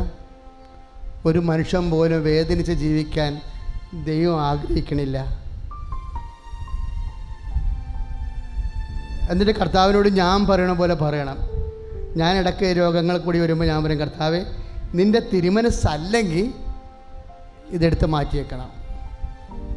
കാര്യം കർത്താവിൻ്റെ തിരുമനസ്സല്ലാത്തൊരു സ്ഥാനം തോന്നുന്നുണ്ടാക്കേണ്ട കാര്യം നമുക്കില്ല, ബാധ്യതയില്ല. ഞാൻ കർത്താവിനോട് നേരിട്ട് സംസാരിക്കണം. കർത്താവ്, ഇത് നീ ആഗ്രഹിക്കുന്നുണ്ടെങ്കിൽ ഇറ്റ് വിൽ ബി ദെയർ. ഞാനത് പറ്റണവരെ സഹിച്ചോളാം. ഇത് നിൻ്റെ തിരുമനസ്സില്ലാത്ത ഒരു കാര്യം എൻ്റെ ജീവിതത്തിൽ ഉണ്ടാവരുത്. അത് ഈ വിഷയം തന്നെയല്ല, എല്ലാ വിഷയത്തും നീ പറയണം. ദൈവരാജ്യം പ്രഖ്യാപിക്കാനുള്ള ഒരു കുറുക്ക് വഴിയാണ്. നിൻ്റെ തിരുമനസ്സിന് പറ്റാത്ത എല്ലാം എൻ്റെ കുടുംബത്തിൽ നീ ഉച്ചാടനം ചെയ്യണം. പറയുക, ഈശോയെ, നിൻ്റെ തിരുമനസ്സിന് നിരക്കാത്തതെല്ലാം നിൻ്റെ നാമത്തിലെ എൻ്റെ കുടുംബത്തിൽ നിന്ന് നിൻ്റെ നിശ്വാസത്താൽ നീക്കം ചെയ്യപ്പെടട്ടെ. സ്തുതിയുടെ ഹല്ലേലൂയ.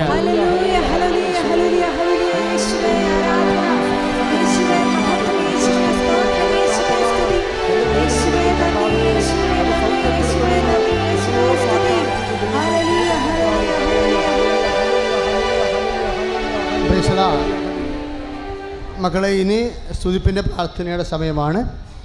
കൈകൾ മാറ്റി മാറ്റി വെച്ചേക്കണം കേട്ടോ. കാര്യം ഒരു മനുഷ്യൻ പോലും ആവശ്യമില്ലാതെ വേദനിച്ച് നടക്കാൻ, നീയൊക്കെ സന്തോഷത്തോടെ ജീവിക്കാനാണ്, നിങ്ങളും ഞാനുമൊക്കെ സന്തോഷത്തോടെ ജീവിക്കാനാണ് ദൈവം ആഗ്രഹിക്കുന്നത്. സന്തോഷം എന്നുള്ള വാക്ക് കർത്താവ് വല്ലാണ്ട് ഉപയോഗിക്കുന്നൊരു വാക്കാണ്. നിങ്ങളുടെ സന്തോഷം ആരും നിങ്ങളിൽ നിന്ന് എടുത്ത് കളയല്ലേ എന്ന് ഈശോ പറഞ്ഞിട്ടുണ്ട് 16:22. നിങ്ങളുടെ സന്തോഷം ആരും നിങ്ങളിൽ നിന്ന് എടുത്ത് കളയാതിരിക്കട്ടെ. അപ്പോൾ കർത്താവിൻ്റെ മൈൻഡ് അതാ. കാര്യം എന്താണ്? നമുക്ക് തന്ന സന്തോഷം. ഞാൻ ചില സമയത്ത് ചില രോഗികൾക്കും ചില പിള്ളേർക്ക് പഠിക്കാനൊക്കെ പൈസ കൊടുക്കും. അപ്പോൾ പറയും, അപ്പൻ വെള്ളം അടിക്കാരനാണ്, നിൻ്റെ ഈ കാശ് അപ്പൻ അടിച്ച് മാറ്റരുതെന്ന് പറയും. എന്താ അങ്ങനെ പറയണത്? അപ്പന് കൊടുക്കരുതെന്നാണ് പറയണത്. അതൊക്കെ കുഞ്ഞിന് പഠിക്കാൻ തന്നിരിക്കണതാണ്, അപ്പന് കൊടുക്കരുത്. കർത്താവിനും അതുപോലെ ആഗ്രഹമുണ്ട്. എന്താണ്? നിനക്ക് തന്നിരിക്കുന്ന അനുഗ്രഹം, സന്തോഷം ആരും നിന്നിൽ നിന്ന് എടുത്ത് കളയരുത്. അതാണ്. അപ്പോൾ എന്തൊരു വാത്സല്യമാണ് ആ 16:22 ഞാൻ നിങ്ങൾക്ക് തരുന്ന സന്തോഷം എന്ന് പറഞ്ഞ്, ഞാൻ നിങ്ങൾക്ക് തരുന്ന സന്തോഷം ആരും നിങ്ങളിൽ നിന്ന് എടുത്ത് കളയാതിരിക്കട്ടെ. Praise the Lord. ഹല്ലേലൂയ. അപ്പോൾ അച്ഛൻ പ്രാർത്ഥിക്കാൻ തുടങ്ങുകയാണ്. നിങ്ങൾ ആദ്യം എന്നെ ഒന്ന് സ്തുതിച്ച് പ്രാർത്ഥിച്ചേ.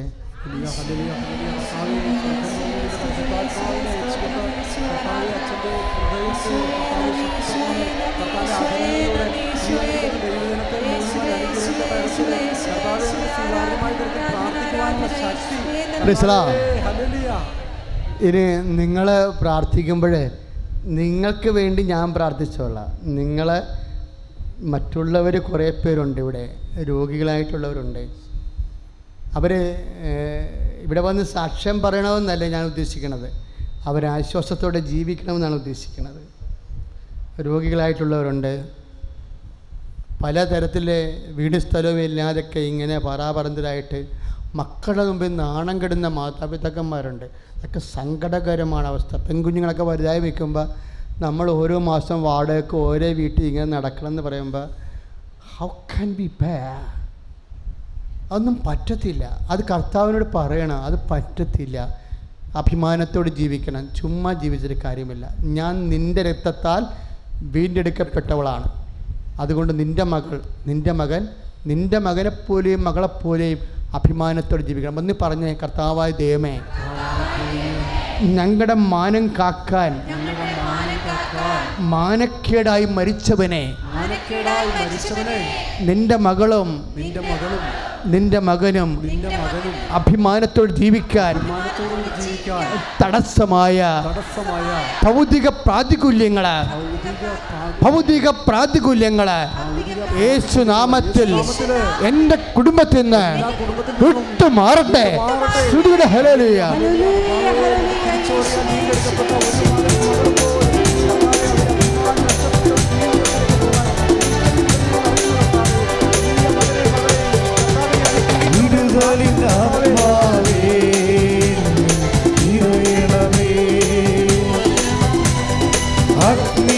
അഭിഷേകമായി പടരണമേ,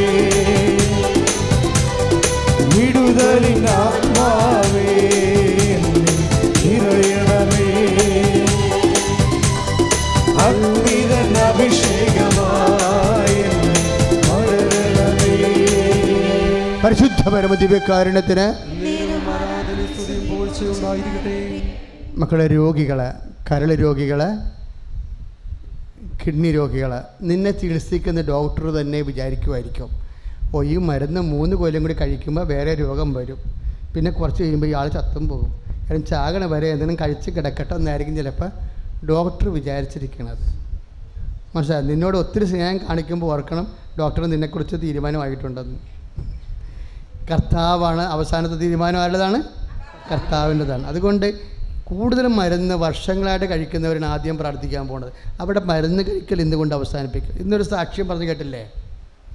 ഇല്ലേ? എന്താ പറഞ്ഞത്? പിന്നെ മരുന്ന് കഴിക്കേണ്ടി വന്നിട്ടില്ല. ഞാൻ 6 മരുന്ന് കഴിക്കുന്ന ആളാണ്, പിന്നെ മരുന്ന് കഴിക്കേണ്ടി വന്നിട്ടില്ല, എനിക്ക് ആ രോഗവുമില്ലെന്ന്. അല്ലേ? പ്രാർത്ഥിച്ചേ, കർത്താവായ ദൈവമേ, കൂടുതൽ മരുന്നുകൾ മാറി മാറി കഴിക്കുന്നവരെ മാറാത്ത രോഗങ്ങളിൽ നിന്ന് കർത്താവിൻ്റെ വിശുദ്ധമായ രക്തത്താൽ ഈ നിമിഷം പൂർണ്ണമായി സൗഖ്യം പ്രാപിക്കട്ടെ. സ്തുതിയുടെ ഹല്ലേലൂയ.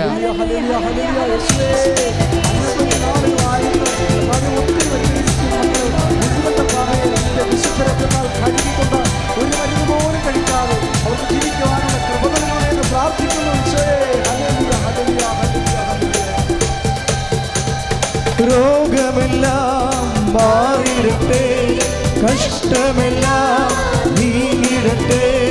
രോഗമെല്ലാം മാറിയിടട്ടെ, കഷ്ടമെല്ലാം നീങ്ങിടട്ടെ. തിരുമുറിവിനാൽ സുഖപ്പെടട്ടെ, തിരുമുറിവിനാൽ സുഖപ്പെടട്ടെ. പരിശുദ്ധ പരമദിവ്യകാരുണ്യത്തിന് ഇനിയിപ്പോൾ നേരത്തെ പറഞ്ഞ പോലെ സർവാംഗ രോഗങ്ങൾക്ക് വേണ്ടി മാറി മാറി പ്രാർത്ഥിക്കാൻ പോവുകയാണ് നിങ്ങൾ. അതുപോലെ തന്നെ ശരീരത്തിൻ്റെ വ്യത്യസ്തങ്ങളായ മേഖലകളിൽ കൈ മാറ്റി മാറ്റി വെച്ചുകൊണ്ടിരിക്കണം, സ്തുതിച്ചുകൊണ്ടിരിക്കണം കേട്ടോ. സ്തുതിയുടെ ഹല്ലേലൂയ. കർത്താവായ യേശുമിശിഹായേ, കരരോഗികളെ സമർപ്പിച്ച് പ്രാർത്ഥിക്കുന്ന ഈശോ, കരരോഗികളെ സമർപ്പിച്ച് പ്രാർത്ഥിക്കുന്ന കർത്താവേ, കരരോഗികളെ സമർപ്പിച്ച് പ്രാർത്ഥിക്കുന്ന കർത്താവേ, കിഡ്നി രോഗികളെ സമർപ്പിച്ച് പ്രാർത്ഥിക്കുന്ന കർത്താവേ, ഹൃദയ രോഗികളെ സമർപ്പിച്ച് പ്രാർത്ഥിക്കുന്ന കർത്താവേ, ഹൃദയ രോഗികളെ, കിഡ്നി രോഗികൾ, മുതുക് രോഗികൾ, ശ്വാസകോശ രോഗികൾ, പാങ്ക്രിയാസ് രോഗികൾ, തൈറോയ്ഡ് രോഗികൾ, പിസ്തുല രോഗികൾ, PCOD രോഗികൾ, കർത്താവ് അണ്ടാശയത്തിൽ കുരുക്കളുള്ളവർ, സിസ്റ്റുള്ളവർ, ക്യാൻസർ രോഗികൾ, ഈശോ പാങ്ക്രിയാസ് രോഗികൾ, ഷുഗർ രോഗികൾ, ഈശോ പ്രഷർ രോഗികൾ, തലവേദനക്കാർ കർത്താവ്, മുടിക്കൊഴിയുന്നവർ കർത്താവ്, പിൻകഴുത്തിന് വേദന ഉള്ളവർ, സ്പോണ്ടിലോസിസ്കാർ കർത്താവ്, പിൻകഴുത്തിന് മുതുകിന് വേദനയുള്ളവർ, കസരി വിട്ടിരിക്കുന്നവർ, നടുവേദനക്കാർ, സോറിയാസിസ് രോഗങ്ങളുള്ളവർ, വേരിക്കോസിൻ്റെ അസുഖങ്ങളുള്ളവർ, വാത രോഗക്കാർ കർത്താവ്, എന്നെ സ്ഥാപിച്ചുകൊണ്ട് ആരാധ്യം പങ്കെടുത്തുകൊണ്ട് യൂട്യൂബിലും ഫേസ്ബുക്കിലും കർത്താവ്, അനേക രാജ്യങ്ങളിൽ, സംസ്ഥാനങ്ങളിൽ, നാടുകളിൽ, ജില്ലകളിൽ കർത്താവ്, അങ്ങനെ മക്കളെ പ്രാർത്ഥിച്ചുകൊണ്ടിരിക്കുന്ന ഓരോ വിഷയങ്ങളുടെ മേൽ വീഴ്ച കർത്താവ് പ്രകാശം വീശട്ടെ. യേശു ക്രിസ്തു നാമത്തെ ക്ഷയരോഗങ്ങൾ, ക്യാൻസർ രോഗങ്ങൾ, മാരക രോഗങ്ങൾ, മാരാരോഗങ്ങൾ, തീരാവേദികൾ യേശു നാമത്തിൽ മാറിപ്പോടാ.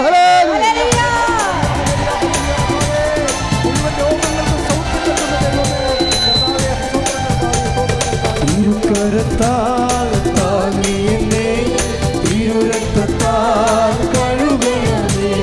തിരുക്കരത്താൽ താങ്ങിയെന്നെ, തിരുരക്തത്താൽ കഴുകണമേ.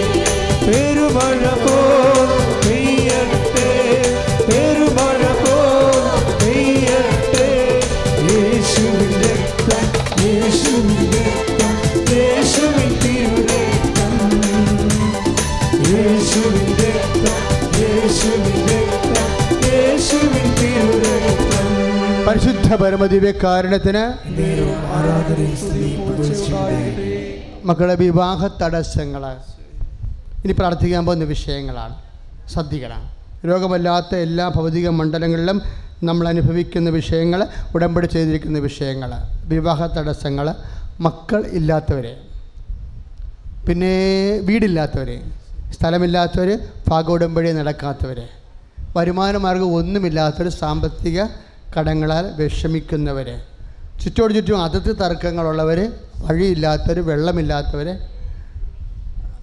ഇനി ജോലി ഇല്ലാത്തവർ, ഉള്ള ജോലിക്ക് പ്രൊമോഷൻ ഇല്ലാത്തവർ, ട്രാൻസ്ഫർ കിട്ടാത്തവർ, പല സർക്കാർ ജോലികളിൽ ചെയ്തിട്ടുള്ള ജോലികളും പ്രോജക്റ്റ് വർക്കുകളും കോൺട്രാക്റ്റ് വർക്കുകളും ബില്ല് പാസ്സാകാത്തവർ, അവരൊക്കെ പലിശക്ക് കാശെടുത്ത് ഇതൊക്കെ ചെയ്തിരിക്കുന്നത്. പലിശ കൂടിയിട്ട് ഇപ്പോൾ നമ്മൾ ചെയ്ത കാശ് പോലും കിട്ടാത്ത കണ്ടീഷനിൽ നരകിച്ച് ജീവിക്കുന്നുണ്ട്. ഈ സർക്കാരിന് ഈ വിഷയത്തിൽ ശരിക്കും നീചമായ, ഏത് സർക്കാരായാലും എല്ലാ കൊല്ലവും ഏത് സർക്കാരുകൾ മാറി വന്നാലും കോൺട്രാക്ടർമാർ ആത്മഹത്യ ചെയ്യുന്നുണ്ട്. അത് നീചത്തരം കൊണ്ടാണ്, സർക്കാരിൻ്റെ നീചത്തരം കൊണ്ട് അങ്ങനെ സംഭവിക്കണം. കാര്യം കോൺട്രാക്ടർമാർ പകുതി മുക്കാലും, പ്രത്യേകിച്ച് ഇടനില കോൺട്രാക്ടർമാരില്ലേ, ഒരു പകുതി വരുമാനക്കാരായിട്ടുള്ളവരില്ലേ, താഴെ വല്ല മുകളിലും അല്ലാതെ നിൽക്കുന്നവർ, അവരൊക്കെ കടം മേടിച്ചാണ് വലിയ പണിയൊക്കെ ചെയ്യിക്കണത്. സമയത്ത് ബില്ല് പാസ്സാക്കാതെ കൊടുക്കാനുള്ളവർക്കെല്ലാം കൊടുക്കേണ്ട അപ്പുറത്ത് കൊടുത്താലും നമ്മളിങ്ങനെ പട്ടിയെ പോലെ നടക്കണ കാണാം. അവസാനം അവർ ചത്ത് പിരിയണേ കാണാം. ഇതൊക്കെ നീചകരം, സാമൂഹ്യ നീചത്തരങ്ങളാണ്, മനുഷ്യനെ, കുടുംബത്തെ കൊലപാതകത്തിലേക്ക് നയിക്കുന്ന അത്തരമുള്ള അനീതികൾ സംസ്ഥാനത്ത് നിന്ന് നീങ്ങിപ്പോകാൻ വേണ്ടി ശ്രുതികട ഹല്ലേലൂയ.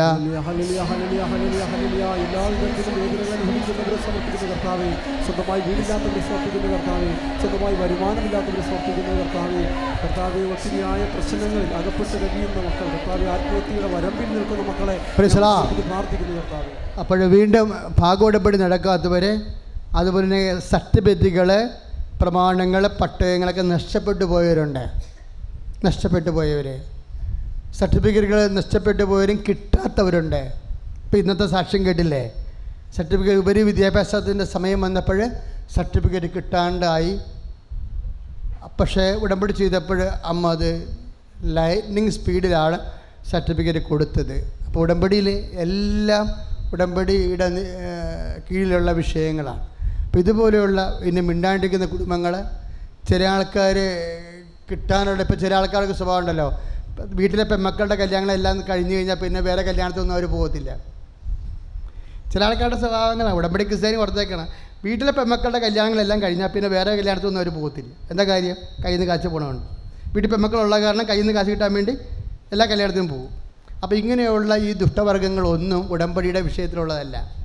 നിങ്ങളെപ്പോഴും ശ്രദ്ധിച്ചേക്കണം. ആ ദൈവത്തിനെ പറ്റിക്കരുത്. മനുഷ്യനെ പറ്റിക്കുന്നതും ദൈവത്തിനെ പറ്റിക്കുന്നതും ഒരുപോലെ തന്നെയാണ്. കാര്യം അതൊന്നും ഉടമ്പടിക്ക് ചേർന്ന മാനസിക അവസ്ഥകളല്ല. നിങ്ങൾ ദൈവത്തിൻ്റെ അനുഗ്രഹം നിങ്ങളിലേക്ക് വരുന്നതിനെ പ്രകടമായ പാപങ്ങൾ മാത്രമല്ല അടിയൊഴുക്കിൻ്റെ മനോഭാവങ്ങളും ചോദ്യം ചെയ്യപ്പെടേണ്ട വിഷയങ്ങളാണ്, ചോദ്യനയ്ക്കുള്ള വിഷയങ്ങളാണ്. അപ്പം അതുകൊണ്ട് ദൈവത്തിന് നിരക്കാത്ത നിലപാടോ സമീപനമോ എന്തെങ്കിലുമൊക്കെ മനസ്സിലുണ്ടെങ്കിൽ അതൊക്കെ അറിയാണ്ടാണെങ്കിലും അഴിച്ചു കളയാൻ നോക്കണം. അച്ഛൻ പ്രാർത്ഥിക്കാൻ തുടങ്ങുകയാണ്. എല്ലാ ഇല്ലായ്മകൾക്കും പോരായ്മകൾക്കും അവർക്ക് വീഞ്ഞില്ല എന്ന് പറയുമ്പോഴേ അവരുടെ അഭിമാനം മുറിവേൽക്കപ്പെടാൻ പോകുന്നു. സമൂഹത്തിൻ്റെ മുമ്പിൽ അവർ കൊച്ചാകാൻ പോകുന്നു തന്നെ എൻ്റെ അർത്ഥം. നമ്മളെ സമൂഹത്തിന് മുമ്പിൽ കൊച്ചാക്കാൻ അമ്മ ഉള്ളിടത്തോളം കാലം അമ്മ അനുവദിക്കത്തില്ലെന്ന് പറഞ്ഞുകൊണ്ടാണ് സുവിശേഷം തുടങ്ങുന്നത്. അതുകൊണ്ട് ഞങ്ങളുടെ അഭിമാനത്തിൻ്റെ സംരക്ഷക. ഇപ്പോൾ നമ്മൾ ശരിക്കും പറഞ്ഞാൽ ഒത്തിരി കാര്യങ്ങൾ ലുത്തീനിയായി വിളിച്ച് പറയുന്നുണ്ട്. പലതും പല ആൾക്കാർക്കും മനസ്സിലായിട്ടില്ല. പക്ഷേ ഏറ്റവും വിളിച്ച് പറയേണ്ട ഒരു കാര്യം എന്താണ്? അമ്മേ, ഞങ്ങളുടെ അഭിമാനത്തിൻ്റെ സംരക്ഷകയെ ഞങ്ങൾക്ക് വേണ്ടി അപേക്ഷിക്കണമേ.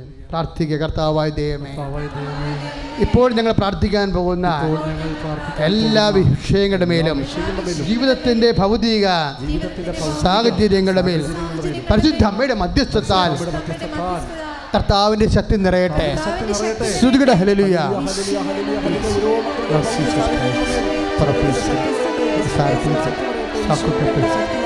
കർത്താവിൻ്റെ ഉന്നതമായ നാമത്തിൽ ചതികൾ പ്രകാരത്തിൽ കൃഷിൻ്റെ അടയാളത്തിൽ ശക്തി നമുക്ക് കർത്താവിൻ്റെ നാമത്തിൽ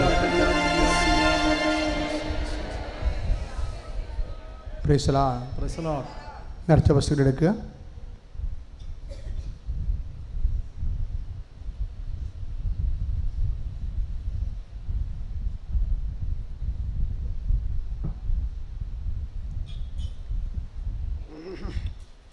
അറിയിപ്പുകൾ.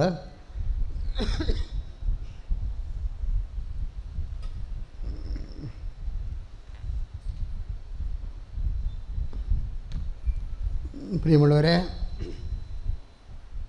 പത്രം വാങ്ങിച്ചിട്ടാണ് പോകണത്. എപ്പോഴും ഓർക്കുക, കൃപാസനത്തിൽ പത്രം വാങ്ങിക്കുക എന്ന് വെച്ച് കഴിഞ്ഞാൽ പ്രേക്ഷിത പ്രവർത്തനമാണ്. അല്ല, ഒന്നും രണ്ടും പത്രം കൊടുക്കേണ്ടയും കാര്യമില്ല, നിങ്ങൾ വാങ്ങിക്കേണ്ടയും കാര്യമില്ല. നിങ്ങൾ വായിക്കുക മാത്രമല്ല, പ്രേക്ഷിത പ്രവർത്തനം ചെയ്യാൻ. കൃപാസനം നേർച്ച എന്ന് പറഞ്ഞാൽ തന്നെ പ്രേക്ഷിത പ്രവർത്തനമാണ്. കർത്താവിനെ അറിയാത്തവർ അറിയിക്കുക, അറിഞ്ഞവരെ ആഴപ്പെടുത്തുക, സ്വന്തം നിലയ്ക്ക് കഷ്ടപ്പെട്ടുകൊണ്ട് പ്രാർത്ഥിച്ച് വെയിലും മഴയും കൊണ്ട് കർത്താവിനെ ജനഹൃദയങ്ങളിൽ എത്തിക്കാൻ വേണ്ടിയാണ് ഈ പത്രം വാങ്ങിക്കുന്നത്. അപ്പോൾ വാങ്ങിച്ചിട്ട് മാത്രമേ പോകാവൂ. പടിഞ്ഞാറ് വശത്ത് കൗണ്ടറിൽ പത്രം വാങ്ങിക്കുമ്പോൾ നിങ്ങൾക്ക് ഈ മാസത്തെ ഏപ്രിൽ മാസത്തെ കൂപ്പൺ അടിച്ചു കിട്ടും. ഇപ്പോൾ ഏപ്രിൽ 30 തന്നെ അടിച്ച് കാണും. അത് നിങ്ങൾ നോക്കണം. ചിലപ്പോൾ പത്രം ഏപ്രിൽ മാസത്ത് തീർന്നിട്ടുണ്ടെങ്കിൽ അവർ മെയ് മാസത്തെ പത്രമായിരിക്കും തരണത്. പക്ഷേ കൂപ്പൺ തരണത് ഏപ്രിൽ മാസത്തേതായിരിക്കും. കാര്യം പത്രം ഏപ്രിൽ മാസത്തെ തീർന്നു പോയാൽ പിന്നെ ഉള്ളത് മെയ് മാസത്തിലെ കൂപ്പണാണ്. പത്രമാണ് തരണത്. പക്ഷേ നിങ്ങൾക്ക് അടിച്ചു തരേണ്ട കൂപ്പൺ ഈ മാസത്തായിരിക്കും. കാര്യം ഈ മാസത്തെ പ്രാർത്ഥനയ്ക്കല്ലേ ഉത്തരവാദിത്വം ഉള്ളത്. അത് നോക്കിയാൽ മതി. ഇനി രണ്ടാമത് പറയാനുള്ളത്, മെയ് മാസ വണക്കം ഇന്ന് ആരംഭിക്കുക. ഇന്നാണ് മെയ് മാസ വണക്കം. ഇന്ന് മുതൽ മെയ് 31 തീയതി വരെ കൃപാസനത്തിൽ പ്രത്യേക അനുഗ്രഹത്തിൻ്റെ മാസമാണ്. എല്ലാ വർഷവും മെയ് മാസവും ഒക്ടോബർ മാസവുമാണ് അമ്മ മാസം എന്ന് പറഞ്ഞ് നമ്മൾ പ്രത്യേകം ആഘോഷിക്കണത്. അപ്പോൾ വണക്കം ഏറ്റെടുത്ത് നടത്താനുള്ളവർക്ക് ഇന്ന് വണക്കം ഏറ്റെടുത്ത് നടത്താൻ കൗണ്ടറിൽ നിങ്ങൾക്ക് കൂപ്പൺ കിട്ടുന്നതായിരിക്കും. നിങ്ങൾ നിയോഗം പറഞ്ഞു കൊടുത്ത് വണക്കം ഏറ്റെടുത്ത് നടത്താവുന്നതാണ്. ശുശ്രൂഷ മാസം എപ്പോഴും ശ്രദ്ധിക്കുക. അതായത് ശുശ്രൂഷയ്ക്ക് മെയ് മാസം മുതൽ നാളെ മുതൽ ശുശ്രൂഷ നമ്മളിപ്പോൾ നടത്തുന്നതിൻ്റെ പേരെന്താണ്? ഉപവാസ ഉടമ്പടി ധ്യാനം അല്ലേ? ഇതിൻ്റെ പേര് ഉടമ്പടി ധ്യാനം എന്നാണ്. ഉടമ്പടി പ്രാർത്ഥന എന്ന് പറഞ്ഞാൽ എന്താ? പുതുതായിട്ട് ഉടമ്പടി എടുക്കുന്നവനാണ് ഉടമ്പടി പ്രാർത്ഥന എന്ന് പറയണത്. അപ്പം മെയ് മാസത്തിൽ ഉടമ്പടി ധ്യാനം എന്ന് പറയണത് ഇനി മുതൽ അങ്ങോട്ട് അങ്ങനെ ഇരിക്കും. എല്ലാ തിങ്കളാഴ്ചയും, ഇനി മറന്നു പോകത്തില്ലല്ലോ, വ്യാഴാഴ്ചയാണോ ശനിയാഴ്ചയാണോ എന്നൊക്കെ കൺഫ്യൂഷൻ ഒന്നുമില്ല, കറക്റ്റ് ചെയ്തിട്ടുണ്ട്. എല്ലാ തിങ്കളാഴ്ചയും എല്ലാ ചൊവ്വാഴ്ചയുമാണ് ഉടമ്പടി ധ്യാനം. എല്ലാ തിങ്കളാഴ്ചയും. അപ്പോൾ മെയ് മാസം ഓർക്കുക, എപ്പോഴാണ് ധ്യാനം എന്ന് ഓർത്ത് കൺഫ്യൂഷനൊന്നും വേണ്ട. എല്ലാ തിങ്കളാഴ്ചയും എല്ലാ ചൊവ്വാഴ്ചയും ഉടമ്പടി ധ്യാനമായിരിക്കും, ഉടമ്പടി ഉപവാസ ധ്യാനം. ബുധനാഴ്ച തൊട്ട് ഞായറാഴ്ച വരെ. ഇപ്പം ഞായറാഴ്ച ഉടമ്പടിക്ക് ആൾ കുറവാണ്, എന്തോ തെറ്റിദ്ധാരണയാണ്. കാര്യം ഞായറാഴ്ച പ്രാർത്ഥന ഇല്ലെന്ന് ഓർത്തായിരിക്കും ആൾക്കാർ വരാത്തത്. കാര്യം ഞായറാഴ്ച ഉടമ്പടി പ്രാർത്ഥന നടക്കുന്നുണ്ട് ഇവിടെ. പുതുതായിട്ട് ഉടമ്പടി ചെയ്യാനുള്ളവർക്ക് ഞായറാഴ്ച വന്ന് ഉടമ്പടി ചെയ്യാവുന്നതാണ്. ഉടമ്പടി ധ്യാനമാണ് തിങ്കളും ചൊവ്വായും ക്രമീകരിച്ചിരിക്കുന്നത്, അത് പ്രത്യേകം ശ്രദ്ധിക്കണം. അപ്പോൾ മെയ് 1, 2, 3, 4 തിങ്കൾ, മെയ് 1, 2, 3, 4 ചൊവ്വ ആണ് ഉടമ്പടി ഉപവാസ ധ്യാനം. മറ്റെല്ലാ ദിവസങ്ങളിലെല്ലാം ഉടമ്പടി പ്രാർത്ഥന, അതായത് പുതുതായിട്ട് ഉടമ്പടി ചെയ്യാനുള്ളവർക്കും. പിന്നെ ഉടമ്പടി പുതുക്കണത് ഇപ്പോഴേ പിന്നെ ഒരു പരിപാടി, പണ്ടത്തെ തന്നെ ആൾക്കാർ ഫോളോ ചെയ്യണത്, ഉടമ്പടി പുതുക്കുന്നവരെല്ലാം വന്നത് വ്യാഴാഴ്ചയാണ്. അത് പണ്ടത്തെ ഓർമ്മയ്ക്ക് വരുന്നതാണ്. ഇപ്പോഴങ്ങനെയല്ല. ഇപ്പം എല്ലാ ദിവസവും, അതായത് ബുധൻ, വ്യാഴം, വെള്ളി, ശനി, ഞായർ ദിവസങ്ങളെല്ലാം ഉടമ്പടി പുതുക്കി കൊടുക്കുന്നുണ്ട്. അപ്പം അത് നിങ്ങൾക്ക് പുതുക്കാനുള്ളവർക്കും അതനുസരിച്ച് വന്നാൽ മതി. ബുധൻ, വ്യാഴം, വെള്ളി, ശനി, ഞായർ. പിന്നെ നമ്മുടെ ശ്രദ്ധിക്കേണ്ടത് ഇന്ന് തന്നെ ചെയ്യേണ്ടതാണ്. കാര്യം എന്താണ്? കാര്യം നമ്മൾക്ക് ഒരു ധ്യാനത്തിനാണ് ഇവിടെ വരാൻ നിങ്ങൾക്ക് അനുവാദമുള്ളൂ, ഇല്ലേ? ബാക്കി 5 ധ്യാനം, 6 കാര്യങ്ങളല്ലേ ഉടമ്പടി വെച്ചിരിക്കണത്. ബാക്കി 5 ധ്യാനം നമ്മൾ കൂടേണ്ടത് ഒരു മാസം. അതെവിടെ നമ്മൾ കൂടണേ? യൂട്യൂബിലാണ് കൂടേണ്ടത്. അപ്പോൾ യൂട്യൂബ് സബ്സ്ക്രൈബ് ചെയ്യണം. ഇപ്പം എൻ്റെ സംഭവം എന്ന് വെച്ച് കഴിഞ്ഞാൽ, ഞങ്ങൾ ഇന്നലെ യൂട്യൂബ് സബ്സ്ക്രൈബ് ചെയ്യാൻ വേണ്ടി അവിടെ ഒരു ബ്രദറിനെ വെച്ചപ്പോൾ പല ആൾക്കാർ യൂട്യൂബ് സബ്സ്ക്രൈബ് ചെയ്തിട്ടില്ല. അവർക്ക് യൂട്യൂബ് ഉണ്ട്, പക്ഷേ സബ്സ്ക്രൈബ് ചെയ്തിട്ടില്ല. അപ്പോൾ ഇനി അത് പുതുക്കി കൊടുക്കത്തില്ല. ആ സീനിയർ ബ്രദേഴ്സ് ഇതിനെക്കുറിച്ച് ആകാശം ഭൂമി അറിയാൻ പാടാത്തത് കൊണ്ടാണ് നിങ്ങളെ കൊണ്ട് ചോദിക്കാഞ്ഞത്. കാര്യം 2 പേർക്കാണ് ഉടമ്പടി പുതുക്കാൻ അവകാശം. അവർക്ക് ഈ IT കാര്യങ്ങളൊന്നും അറിയത്തില്ലെന്ന് തോന്നുന്നു. കാര്യം ഇവിടെ പുതുക്കി കൊടുക്കേണ്ട കാര്യമില്ല. കാര്യം യൂട്യൂബിൽ ധ്യാനം കൂടാൻ ഇവിടുന്ന് പറഞ്ഞിട്ടുള്ളതാണ്. ഞങ്ങൾ നിങ്ങളുടെ യൂട്യൂബ് എടുത്ത് നോക്കും. ഉടമ്പടി പുതുക്കാൻ വരുമ്പോൾ നിങ്ങളുടെ മൊബൈലെടുത്ത് ചെക്ക് ചെയ്യും. നിങ്ങൾ യൂട്യൂബിൽ സബ്സ്ക്രൈബ് ചെയ്തിട്ടുണ്ടെന്ന് നോക്കും. എന്താണെന്നറിയാവോ? ഒരു ധ്യാനമേ ഇവിടെ കൂടാൻ പാടുള്ളൂ, ബാക്കി 5 ധ്യാനം യൂട്യൂബിൽ കൂടേണ്ടതാണ്. അപ്പോൾ ഇന്ന് സന്ധ്യക്ക് തന്നെ യൂട്യൂബ് സബ്സ്ക്രൈബ് ചെയ്യാൻ വേണ്ടി പ്രത്യേകം നോക്കണം. കുഞ്ഞു പിള്ളേർക്ക് വരെ അറിയാം. ഇപ്പോൾ 2, 3 ക്ലാസ് 3 വയസ്സുള്ള പിള്ളേർ വരെ യൂട്യൂബ് കൈകാര്യം ചെയ്യുന്നുണ്ട്. 3 ക്ലാസ്സല്ല, 3 വയസ്സ്. ഞാൻ കണ്ടതാണ് നേരിട്ട്, വാവിളിച്ചു പോയി. അപ്പോഴേ അതാണ് കാര്യം. അപ്പം നിങ്ങൾക്ക് പരിചയക്കുറവാണെങ്കിൽ കുഞ്ഞുങ്ങളോട് പറഞ്ഞാൽ യൂട്യൂബ് സബ്സ്ക്രൈബ് ചെയ്ത് തരും. അച്ഛൻ്റെ ആണെങ്കിൽ എളുപ്പമാണ്. ഇപ്പോൾ യൂട്യൂബിൻ്റെ പഴയ പേരൊക്കെ മാറ്റി, കൃപാസനം, മരിയ ഷ്രൈനൊക്കെ ഉള്ളത് കോംപ്ലിക്കേറ്റഡ് പേരാണ്. അത് കാരണം ഇപ്പോൾ ഫേസ്ബുക്കിൻ്റെ തന്നെ ആക്കി. എന്താണ്? Fr.VP ജോസഫ് കൃപാസനം, അത്രയേ ഉള്ളൂ. അത് കഴിയുമ്പോൾ യൂട്യൂബ് സബ്സ്ക്രൈബ്, പിന്നെ ബെല്ലൈക്കൺ ഓപ്റ്റ് ചെയ്യണമെന്നേ ഉള്ളൂ. അല്ല, അത് ക്ലിക്ക് ചെയ്യണം. ഇന്ന് തന്നെ സന്ധ്യക്ക് തന്നെ ചെയ്തേക്കണം. കാര്യം ഇന്ന് മുതൽ തുടങ്ങുകയല്ലേ. YouTube subscribe ചെയ്യാത്തവരൊന്ന് കൈപൊക്കിക്കേ. അപ്പം എൻ്റെ മക്കൾ ഇന്ന് തന്നെ ചെയ്യണം കേട്ടോ. Thank you. ഷാലോൺ TV ധ്യാനമുണ്ട്. ഷാലോൺ TV ഒരു ദിവസത്തെ ധ്യാനം തിങ്കളാഴ്ച 1:30 മണിക്കും വെള്ളിയാഴ്ച 8:30-നുമാണ് ഷാലോൺ TV ധ്യാനം. അതിൽ പുതുതായിട്ട് തമിഴ്നാട്ടിൽ നിന്നുള്ള രാജ് TV മലയാളം ചാനലിൽ കൃപാസനം ധ്യാനം മെയ് മാസം മുതൽ തുടങ്ങുന്നുണ്ട്. അത് ഫ്രീ ആണ്. നിങ്ങളുടെ കേബിൾകാരൻ തന്നിട്ടില്ല എന്നുണ്ടെങ്കിൽ ലിസ്റ്റിൽ രാജ് TV നോക്കുമ്പോൾ അതിൻ്റെ നമ്പർ അതിന്മേൽ അടിച്ചു കൊടുത്താൽ, മൊബൈലിൽ അടിച്ചു കൊടുത്താൽ ഉടനെ അത് ഓപ്പൺ ആകും. ആരും വിളിച്ചു പറയേണ്ട കാര്യമില്ല. നിങ്ങളുടെ മൊബൈലിൽ രാജ് TV കാണിക്കുന്ന നമ്പർ അടിച്ചു കൊടുത്താൽ മതി. എല്ലാ ശനിയാഴ്ചയും 7 മണിക്കാണ് രാജ് TV ഉടമ്പടി ധ്യാനമുള്ളത്. എല്ലാ ശനിയാഴ്ചയും 7 മണിക്ക്. അമേരിക്കൻ മരിയൻ TV എല്ലാ ബുധനാഴ്ചയും ഞായറാഴ്ചയും രാത്രി 9:30. അതിൻ്റെ എല്ലാം നമ്മുടെ പത്രത്തിലുണ്ട്.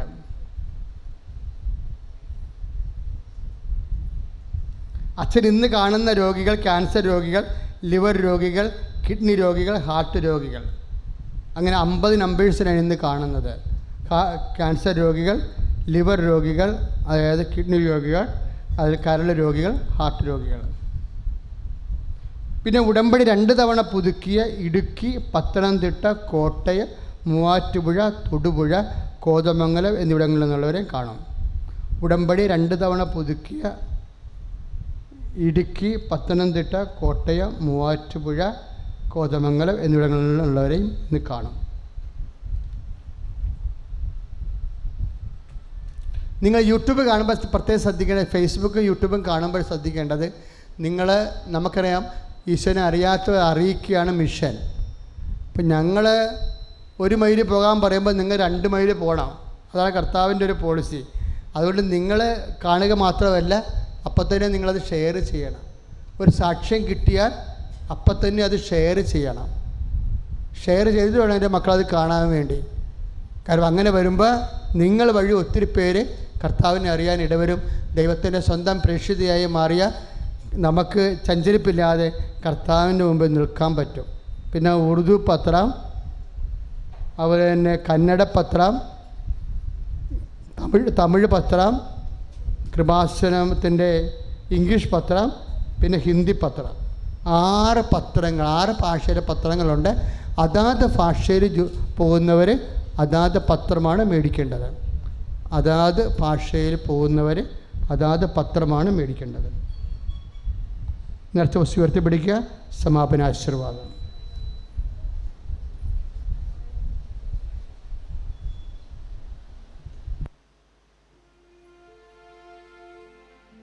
പരിശുദ്ധ പരമ ദിവ്യകാരുണ്യത്തിന്, പരിശുദ്ധ പരമ ദിവ്യകാരുണ്യത്തിന്, പരിശുദ്ധ പരമ ദിവ്യകാരുണ്യത്തിന്,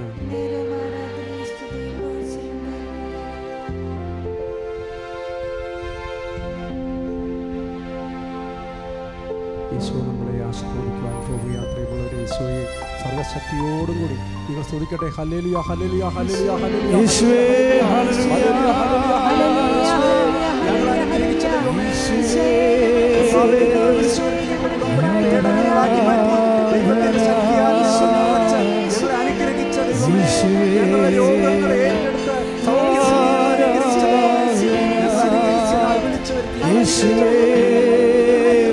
പ്രശ്നങ്ങളെല്ലാം പരിഹരിച്ച് സഹായിച്ച കർത്താവേ, സ്തോത്രം കർത്താവേ. ഹല്ലേലൂയ, ഹല്ലേലൂയ, ഹല്ലേലൂയ. ജീവിക്കുന്ന ദൈവമേ, സ്തോത്രം കർത്താവേ. നിങ്ങൾ ആരാധിക്കുന്ന കർത്താവേ. ഹല്ലേലൂയ, ഹല്ലേലൂയ, ഹല്ലേലൂയ, ഹല്ലേലൂയ.